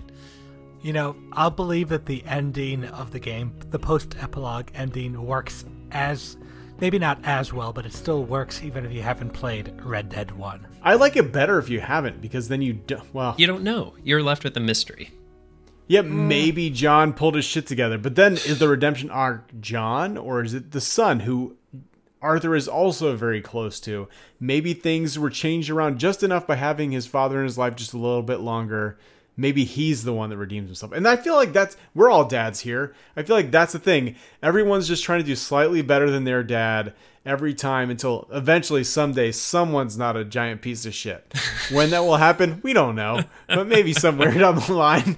So it goes into the epilogue after the death of Arthur, and now you play as John with the entire map unlocked, which is mostly the map you had before, plus some extra stuff in the Red Dead's 1 land. Yeah, but I think the important thing about this epilogue is not all the space you have to roam, but rather the specific focus that it puts you as John in. You are on Pronghorn Ranch. You are a ranch hand. You have literally hung up the guns. This is the point at which the game makes an extremely bold bet, taking you from arguably your most empowered state, Arthur, with all his guns and ammunition, although he is basically crippled from his illness. So also inverting the power curve basically from chapter 4 onward, which is another interesting choice this game makes. But further doubling down on that in the epilogue, where you are literally doing shit work as John Marston, knowing that he is a badass. There's a mission kind of system you have where you can get a bronze, silver, or gold medal. And there's one of the common things is like get 80% accuracy or get 80% headshots all throughout the game. And there's a home building mission where one of the goals is to get 80% accuracy on hammering nails. Your focus has changed. I will say that even in this moment, there's some foreshadowing. Like, John still can't get away from his roots of violence. Like, he's going to be a ranch hand. He's trying to do all those things. And yet, even though everyone at the ranch knows that the name he gave them, whatever that was total horseshit, and that he was not who he said he was. Jim Milton. Yeah. They all know you're not Jim. Like, they don't know who he is, but he's clearly... He's got fucking bear claw scratches all over his face. He's an outlaw. He only got the job as a ranch hand because he scared off the Lamari gang nearby. And the foreman was like, well, you don't know what you're doing, but you got those guys to hang off, so sure, we'll give you a job. You can make some fences. To quote the guy from Taken, he's a specific man with a specific set of skills. Like, it's very clear that this man fucks shit up. And even as he's trying to be an honest individual, his wife and his child are there with him, and he's trying to make an honest living. Like, the world won't let him do it. They're like, that's great that you're trying to do this, but we want you to go kill these guys. Is that cool? Or the people from Strawberry who follow him back. And he shoots them because they're like, oh, you killed my brother somewhere, whatever. And Jack gets freaked out about it. Then Abigail leaves him because it's like, oh, you're the unrepentant gunslinger here. I think this whole epilogue is just so interesting because it is John trying to hang up the guns, but he can't. Like, the only part of the epilogue wherein he succeeds is where he finally proves his worth by running off a bunch of people who are trying to raid the ranch he works on. I disagree. This is John being who he is and being unable to hang up those guns because he's got to be the hero. Yeah, no, I agree with that. That was where I was going with it. Is like he literally cannot do it. He cannot hang up the guns, and that all culminates in the fact that he eventually does that. He earns the right from his, employer to be vouched for to eventually purchase Beecher's Hope, which is the ranch he eventually ends up on, which culminates in the incredible musical montage of the house building, which is, as you mentioned, incredible. It is one of my favorite moments, but again, every moment of his triumph has been purchased in blood, and that always comes back to haunt you. There is no There is no situation where you can build a house on a foundation of violence and hope to come up with peace at the end. No, you're right. It's always like underwritten by some form of violence, which is just kind of John Marston's life and Arthur's life and Dutch's life. It's the whole gang's life. And it's really heartbreaking to see him trying to like change it, but it's all built on this foundation of sand at the end of the day, because how does he end up purchasing that house? Well, he hunts down Micah, who happens to be with Dutch, who happens to have the treasure that they got off that big score at the end of the last mission of Chapter 6. Well, let me have a rule and a saw and a board and I'll cut it. I'll climb up a ladder with a hammer and a nail and I'll nail it. Abigail does eventually come back to Beecher's Hope, and you propose to her after rowing out onto the river, and she accepts. It's actually with Arthur's ring that he gave to Mary Linton way back when. It was in the bag that he gave to John. Yeah, but he goes after Micah, even though Abigail tells him not to, which is important. You know, it's a good climactic going to the top of the mountain shootout kind of thing. Interesting in its own right, but John didn't have to do that. It's ultimately John being John. He'll never stop being John. And that's what makes the second story like relevant, right? If he figured out a way to stop being himself, that part of the story wouldn't exist. John can't stop no matter what. And unfortunately, as we find out from the second story, that does infect his child, Jack, and everybody else in his family. When violence is your mode, there is no escaping it. Everyone around you will be infected by it. Yeah, it's so true. You're hitting on something that I was trying to get towards, Clint, which is this is a really deft mirror image of the epilogue from Red Dead Redemption 1. They're asking you as the player to hang up the guns. Same thing happens in the epilogue of Red Dead Redemption 1. You're asked to work Beecher's hope, hopefully towards happily ever after. And as we all know, spoilers for Red Dead Redemption 1, that does not come to pass. It's an interesting moment during that hunt for Micah Bell, where you find out that Dutch has reteamed with him, despite everything that happens before, but actually turns on Micah at the end and shoots him when you're in this nice climactic Mexican standoff sort of thing. Like you, John, Micah, and Dutch are all pointing guns at one another. I think it's because he's forced himself into a situation where he can't come to terms with his own bullshit. And then in that final moment where he's forced to choose, like he can no longer ignore any of this. He has to choose between the rat or the person that he chose to be his adopted son. Like, am I going to finally face my bullshit? He owns up to none of it, but he betrays one of them and walks away. Like, he just can't even deal with his own shit anymore. He's so disillusioned at this point that he's almost nothing. But at least in this moment, he can at least recognize that I was wrong, whether he'll say it or not, and then he'll walk away and never have any other impact on the story from that point forward. And yet, well, there's got to be a sequel. Bum, bum, bum. No, so John finds the Blackwater robbery gold and pays off his mortgage and heads back home after, but you know what happens after that if you've played Red Dead 1. Yeah. And for those of you that haven't, play it. It's a good game. Stay tuned. we might cover that in 12 years. Yeah, who knows? You never know. It's probably going to be, you know what? They'll probably remake that. Sure. Why not? They don't even need to. They could just release it as really extensive paid DLC for Red Dead 2, and that would be pretty cool, actually. I feel like this was 5 years ago. They should have done it already if they were going to do it. Yeah, it's probably not going to happen. And with that, now that Arthur's story has come to an end and John's is merely beginning, let's sum up our thoughts on Red Dead Redemption 2 with a 3-word review.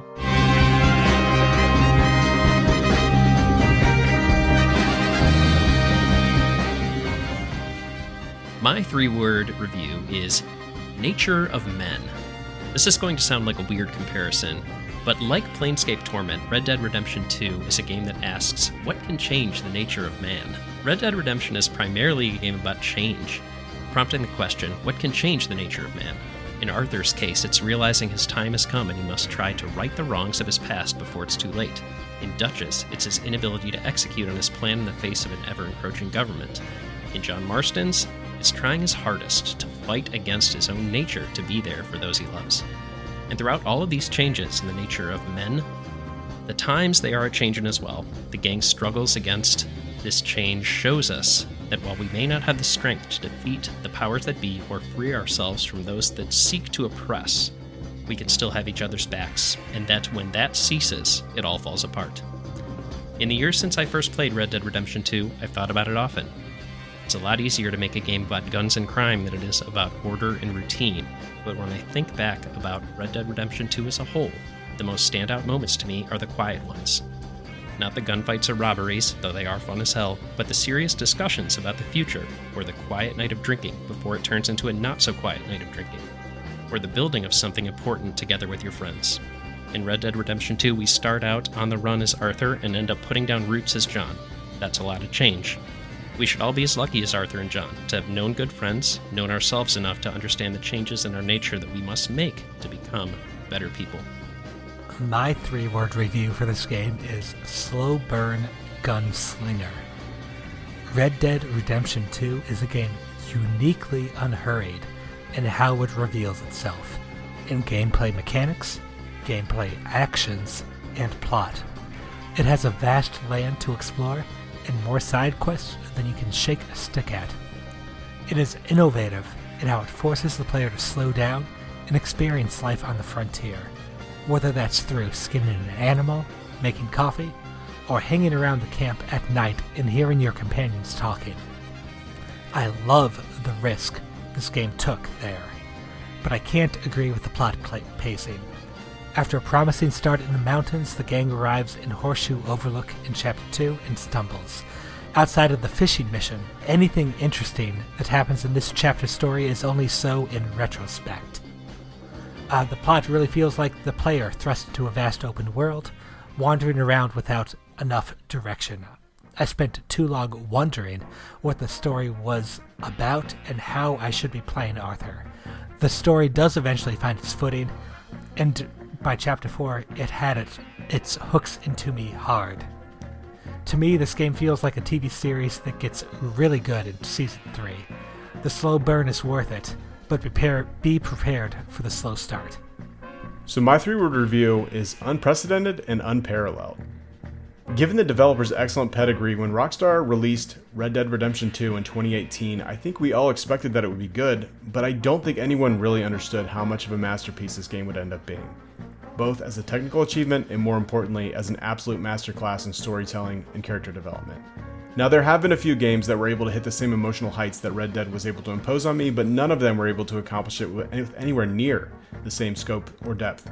This game's narrative is far-reaching, yet intimate. It's subtle, yet powerful, and ultimately, it is simultaneously both triumphant and utterly devastating.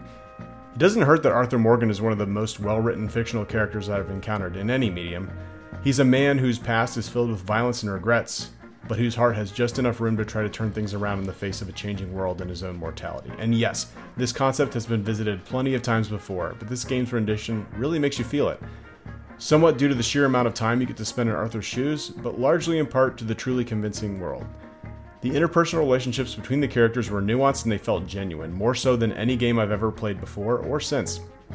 You really felt like these characters truly cohabitated in this world and were interacting with it and each other, whether you, the player, were around to see it or not. I think this is the secret sauce that took Red Dead from a great game to a monumental achievement. Now, we've played plenty of good open world games where the story is clearly centered on the protagonist and only seems to exist to serve their story. Skyrim. And while that is all fine and good, Red Dead Redemption 2 really makes you feel like the world exists with or without you, and you're just there for a fleeting moment to observe it before it moves on without you, which is a major focus of the story, and I think it really drives the point home. Arthur is the main point of view from which we experience the story, but he is not the focus of the world, or even necessarily the microcosm that is the Vanderlyn gang. In fact, despite his prominence, this is not even the story of Arthur Morgan. It is the story about the fallacy of manifest destiny, and how the wild and beautiful American frontier was bastardized and destroyed by moral bankruptcy and corporate greed disguised as progress. As Arthur, we stand witness to the final days of a dying natural world and watch as a few wealthy men destroy both the beauty of nature and the lives of their fellow men in blind subservience to the almighty dollar. Shit. Ultimately giving rise to the looming corporate autocracy that we find ourselves in the shadow of, even now, a century later. It far surpassed the status quo spaghetti western story about revenge, and instead touches on a deeply disturbing and pervasive theme that resonates strongly in our modern world, despite just being a story about cowboys and train robbers on the surface. This brave new approach paid off in dividends and helped create one of the most convincing game worlds I've ever inhabited. No amount of graphical fidelity, haptic feedback, or VR immersion will ever draw me into a world so fully as the way they did with their approach to the narrative in this game. Right now, the news is full of headlines about fear that AI will replace writers, but I can tell you there is no substitute for a deft human touch in a nuanced narrative, and it can literally make or break the experience, as we've plainly seen here. If ever there were a game to illustrate the point that video games are in fact a formidable art form that can elicit strong emotion and provoke thought, Red Dead Redemption 2 is a shining example of what the medium can achieve. It was ahead of its time, and it remains largely unchallenged still, even half a decade later. Now, it might be a while before we see anything that can top this experience, but as Arthur finally came to see in his final moments, the world is ever changing, but the future is full of opportunity if we're able to make room for something good. I apologize for my long review. I mean, amen, and round of applause. Yes, support your WGA writers and the strikers. They need to get what they deserve. Otherwise, you're going to get shitty TV forever. The end. Yes, and with that, we want to say thanks for listening. And if you enjoyed this podcast, then feel free to share it with folks you think might enjoy it as well. If you want to get in touch, drop us a note at pixelatedplaygrounds@gmail.com or contact us on Twitter @pixelplaypod. And for us here at Pixelated Playgrounds, I'm Bryan Skirsha. I'm Josh Galecki. And I'm Clint Jones. Take care and keep on moseying. Take me to the station. Put me on a train. I've got no expectation to pass through here again.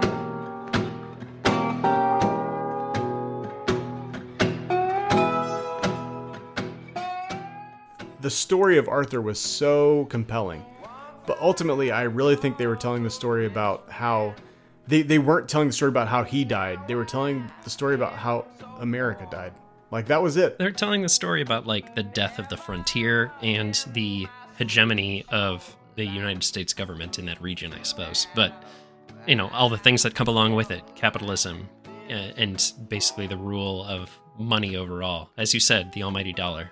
Well, they're just switching hands of slavery, right? So before they had slaves, that was outlawed, and now they need to find a new way to have slaves, and that's basically just make us slaves to their bullshit until we fucking die, because you can't just go out and get food and water and shelter for your family. You have to serve a corporation until you fucking die, because if you don't, there's no getting around that. Like, if you really take a moment to think about it, like, that's it. And if you look at the moment in time that this game was portraying, that was the last moment where a free man could be free and literally just bring food home to his family, and that was the end of it. I certainly don't wish to harken back to a time where I needed to go out and hunt a deer to feed my family. Clint, there's a really great Sports Illustrated article from, I think, the 60s about the last mountain man. Some guy who lived out in, like, some future national park space, who went into, like, this local town, which had a summer population of 6, to buy gunpowder, tea, and books. And everything else during the year he'd fend for himself. It's a really great article. I'm going to look that up for you. My family's from the Appalachian Mountains in West Virginia. I feel this calling to me. I'm like, this could have, I don't know. Like, this one hit hard, but I guess in a different way than you guys felt it. I like, Arthur was cool, but he was like just like the window through which I saw the rest of the story. Yeah, it's really interesting how, Josh, you butted up against the idea that, like, the game was trying to allow you to make a decision on what your Arthur was, and that like sort of derailed you for a little bit, because I don't think that necessarily that was required of this story, was to let you, like, try and go down that path, because they do have a very specific way they know it's going to work out. Like, there's a strong authorial intent on this story, and I don't know that it's served by Chapter 2's meandering. But at the same time, I think all of Chapter 2 contextualizes it perfectly. So I come down on the pro Chapter 2 side, whereas you come down on the anti-Chapter 2 side. But I feel like we feel the same things about it. Me too, and I think it adds to the helplessness. Like, it doesn't matter if you're a good Arthur or a bad Arthur. The world will do what it's going to do with or without you because you don't fucking matter. Like, the wheels of history are in motion, and you are going to get run over by them if you don't get out of the way. You took the one-bag job and got tuberculosis. That's going to happen either way, whether you're good Arthur Again, or bad Arthur. You don't know that till later on, so it's not interesting when it happens. Only, again, in retrospect. Like, Chapter 2... there was some good stuff going on with the story, but, like, I didn't know what story the game was trying to tell me. Is that not a good thing? Like, where you're kind of left thinking about it? Like, to my mind, like, a game that isn't, like, showing all of its cards on Front Street like that, like, I long for that. I want something that, like, I can't immediately clock as, like, oh, this is the hero's journey. Oh, this is, like, isekai. Oh, this is, name your bullshit story structure here. I think it's nice when a game, especially an open world one, allows you to just sort of exist in a place and then the context collapses upon it later. The counterpoint I will mention is that Rockstar is, again, a very cinema-focused kind of experience they're trying to deliver. Totally. And that until they decide where the story wants to go, everything before that feels like tutorial, which is how I see Chapter 2. What do you want? Like Mass Effect, where you make a bunch of decisions and then none of it fucking matters in the end because you literally, like, no one can create an experience where all those, like, bespoke meaning moments really mean anything at the end. Like, there's no calculating for all that. I have I have a counterpoint to both of you in which I feel like the ending to Red Dead Redemption 2 does its best to contextualize all of the stuff that happens in those moments within Chapter 2 and 3. Yes. And yeah, like, it is vague enough in which you can write your own internal monologue for Arthur that includes all of the bullshit you did in Chapters 2 and 3 to make him into the protagonist that eventually dies in Chapter 6. And I think that is what is affecting us so much when we see him, mourn for his horse and eventually die on a mountainside. We see this guy's complete story, and it includes all the silly shit that we did in Chapter 2, as well as all of the very meaningful stuff we did in Chapters 4 through 6, excluding I Gorma. am 100% on board with this game, including Gorma, from end of Chapter 3 onwards. But it's that I love Chapter 1, Chapter 2, and 3. Most of them were not my cup of tea. In Chapter 2, I loved the fishing mission where you are taking Jack off in the Pinkertons, and the two Pinkerton agents are coming there, and one of them is Agent Ross. There's Agent Milton, who is the talking person, and Agent Ross, who's actually the main antagonist of the first game, even tells Jack, like, enjoy your time fishing, when Jack will eventually shoot him dead while Ross is fishing. Oh my god, I didn't even clock that. That's fucking incredible. Oh, fantastic stuff. I didn't even realize this till I was researching the game afterwards. So that mission was really good, but it let me know kind of what the stakes were in the game. Before that mission, I didn't even know. I'm just wandering around. I'm just fixing what my companions are doing in the gang, where they mess up, which they always do because they're not Arthur. But it's like, I didn't know what story the game was trying to tell, and I couldn't fit in whether I should be robbing everyone I see or helping out a stranger, because I didn't know, like, is this the kind of game where the game wants me to be helping strangers or not? Yeah, I don't think I ever had the crisis of conscience because I was so enamored by the open world in Chapter 2 that I was just soaking it in.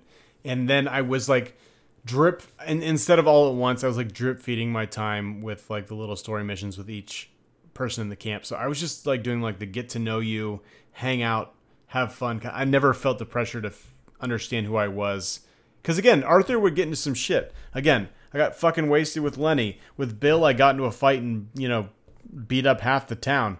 Like, I did some fucked up shit. I robbed a bank. Like, that's all part of the story. Is you mess around with people. Like, I'm clearly not a great guy, but in the moments, in the quiet moments, like in between where you're talking to the gang about like the things you did and why you did them, like you get the understanding that he's not a terrible person. He's playing with the hand he was dealt, and he doesn't know what else to do.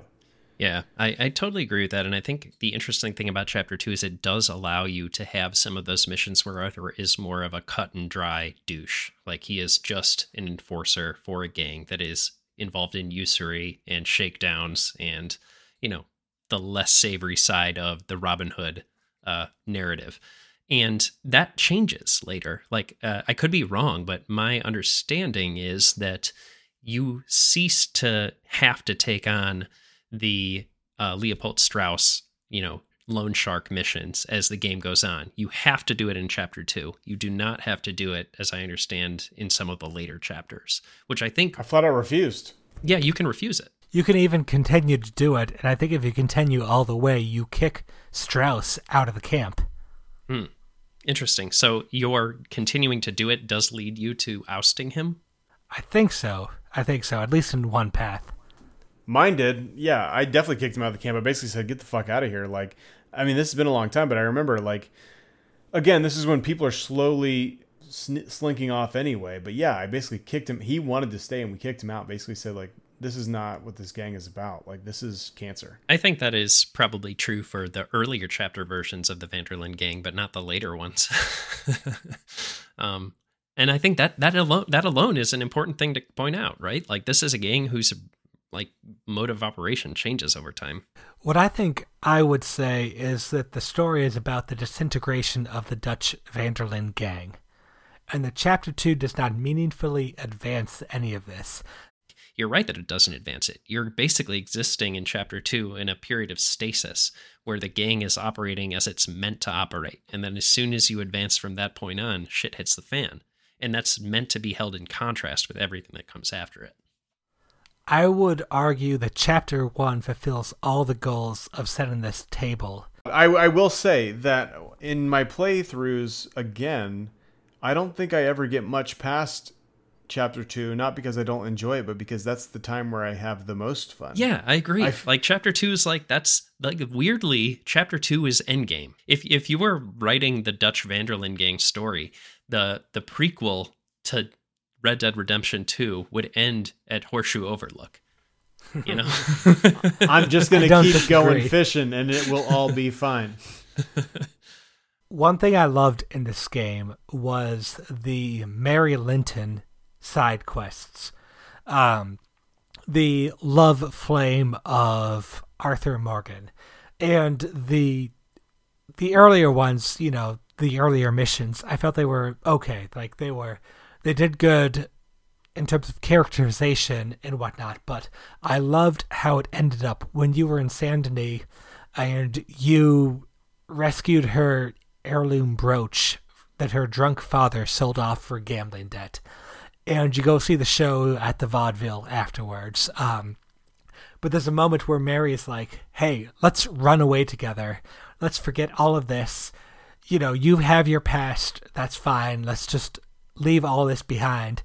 And Arthur comes back with like, well, that sounds great, but I just need to do one more score first.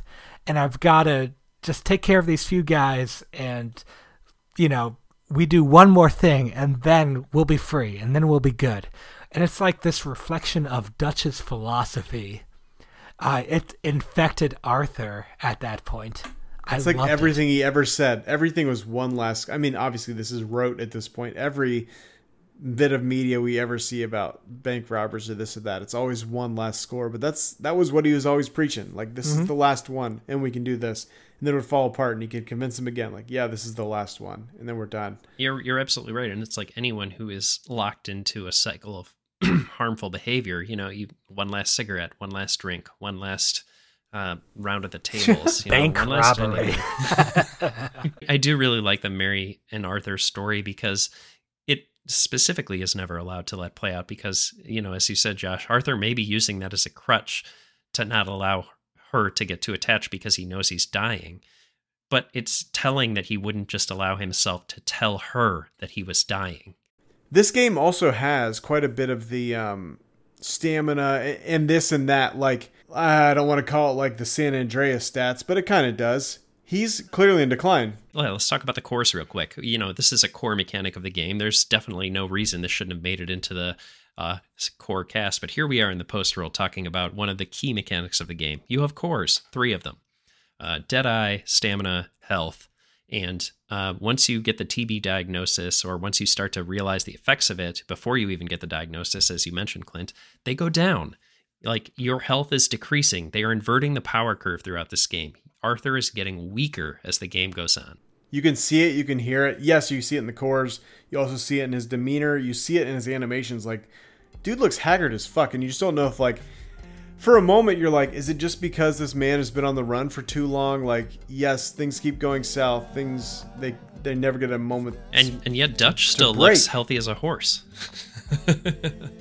So funny thing for me was the TB diagnosis caught me off guard completely. And it was a weird thing. Like, I have this nursing background. I'm like, oh, coffee and blood. That only happens in tuberculosis. And then I'm like, oh, well, turns out that's what you got. But how many other games have you ever played where that's been the thing? Like, oh, you've contracted, I mean, other than Oregon Trail. We need to play Far Cry 2. Oh, wait a minute. That's malaria, right? Yeah. That's interesting that it was a blindside for you, Josh, especially as a person who should nominally be able to identify diseases. I mean, as a computer programmer, I have seen that profession being abused for dramatic effect many times. If someone's coughing blood and they're like, oh, I have influenza, I'd be like, yeah, whatever, sure. Let's severe influenza, but let's go. Yeah. So one thing I did really like about the epilogue was the fact that at the end, the Pinkerton agents, which is including Agent Ross, who we talked about a little bit before, they're only tracking you down because you went after Micah. So the entire events of Red Dead were set off in motion by John's choice to do the final revenge mission. Red Dead Revenge may have been the better ending for the John Marston portion of this game. I mean, we all knew it was going to end badly, but I thought it was a nice touch how they brought it back from the nice proposal out on the lake in the rowboat to what happened to John happened to him because he's John, because he has to be the hero. And because he feels this sense of obligation to a life that he is trying to leave behind. At the same time, we can all agree, John killing Micah, good thing. All good. No one's upset about that. We're all just upset. I mean, there's so many chances to leave him behind. We should have left him in Strawberry to rot in the jail. I just don't. And even then, as a sense of, like, again, foreshadowing, Arthur was like, can't we just fucking leave him there? Yeah, the gang's Ouroboros of terrible decision-making kind of rears its ugly head continuously in this game. Like, Arthur saves Micah, bad decision. Micah betrays the gang, snake eating its own tail. John, after being redeemed by Arthur, going after Micah, once again, snake eating its own tail. Like, this is a situation where continued revenge and continued bad blood just permeates the lives of these people forever until they, die.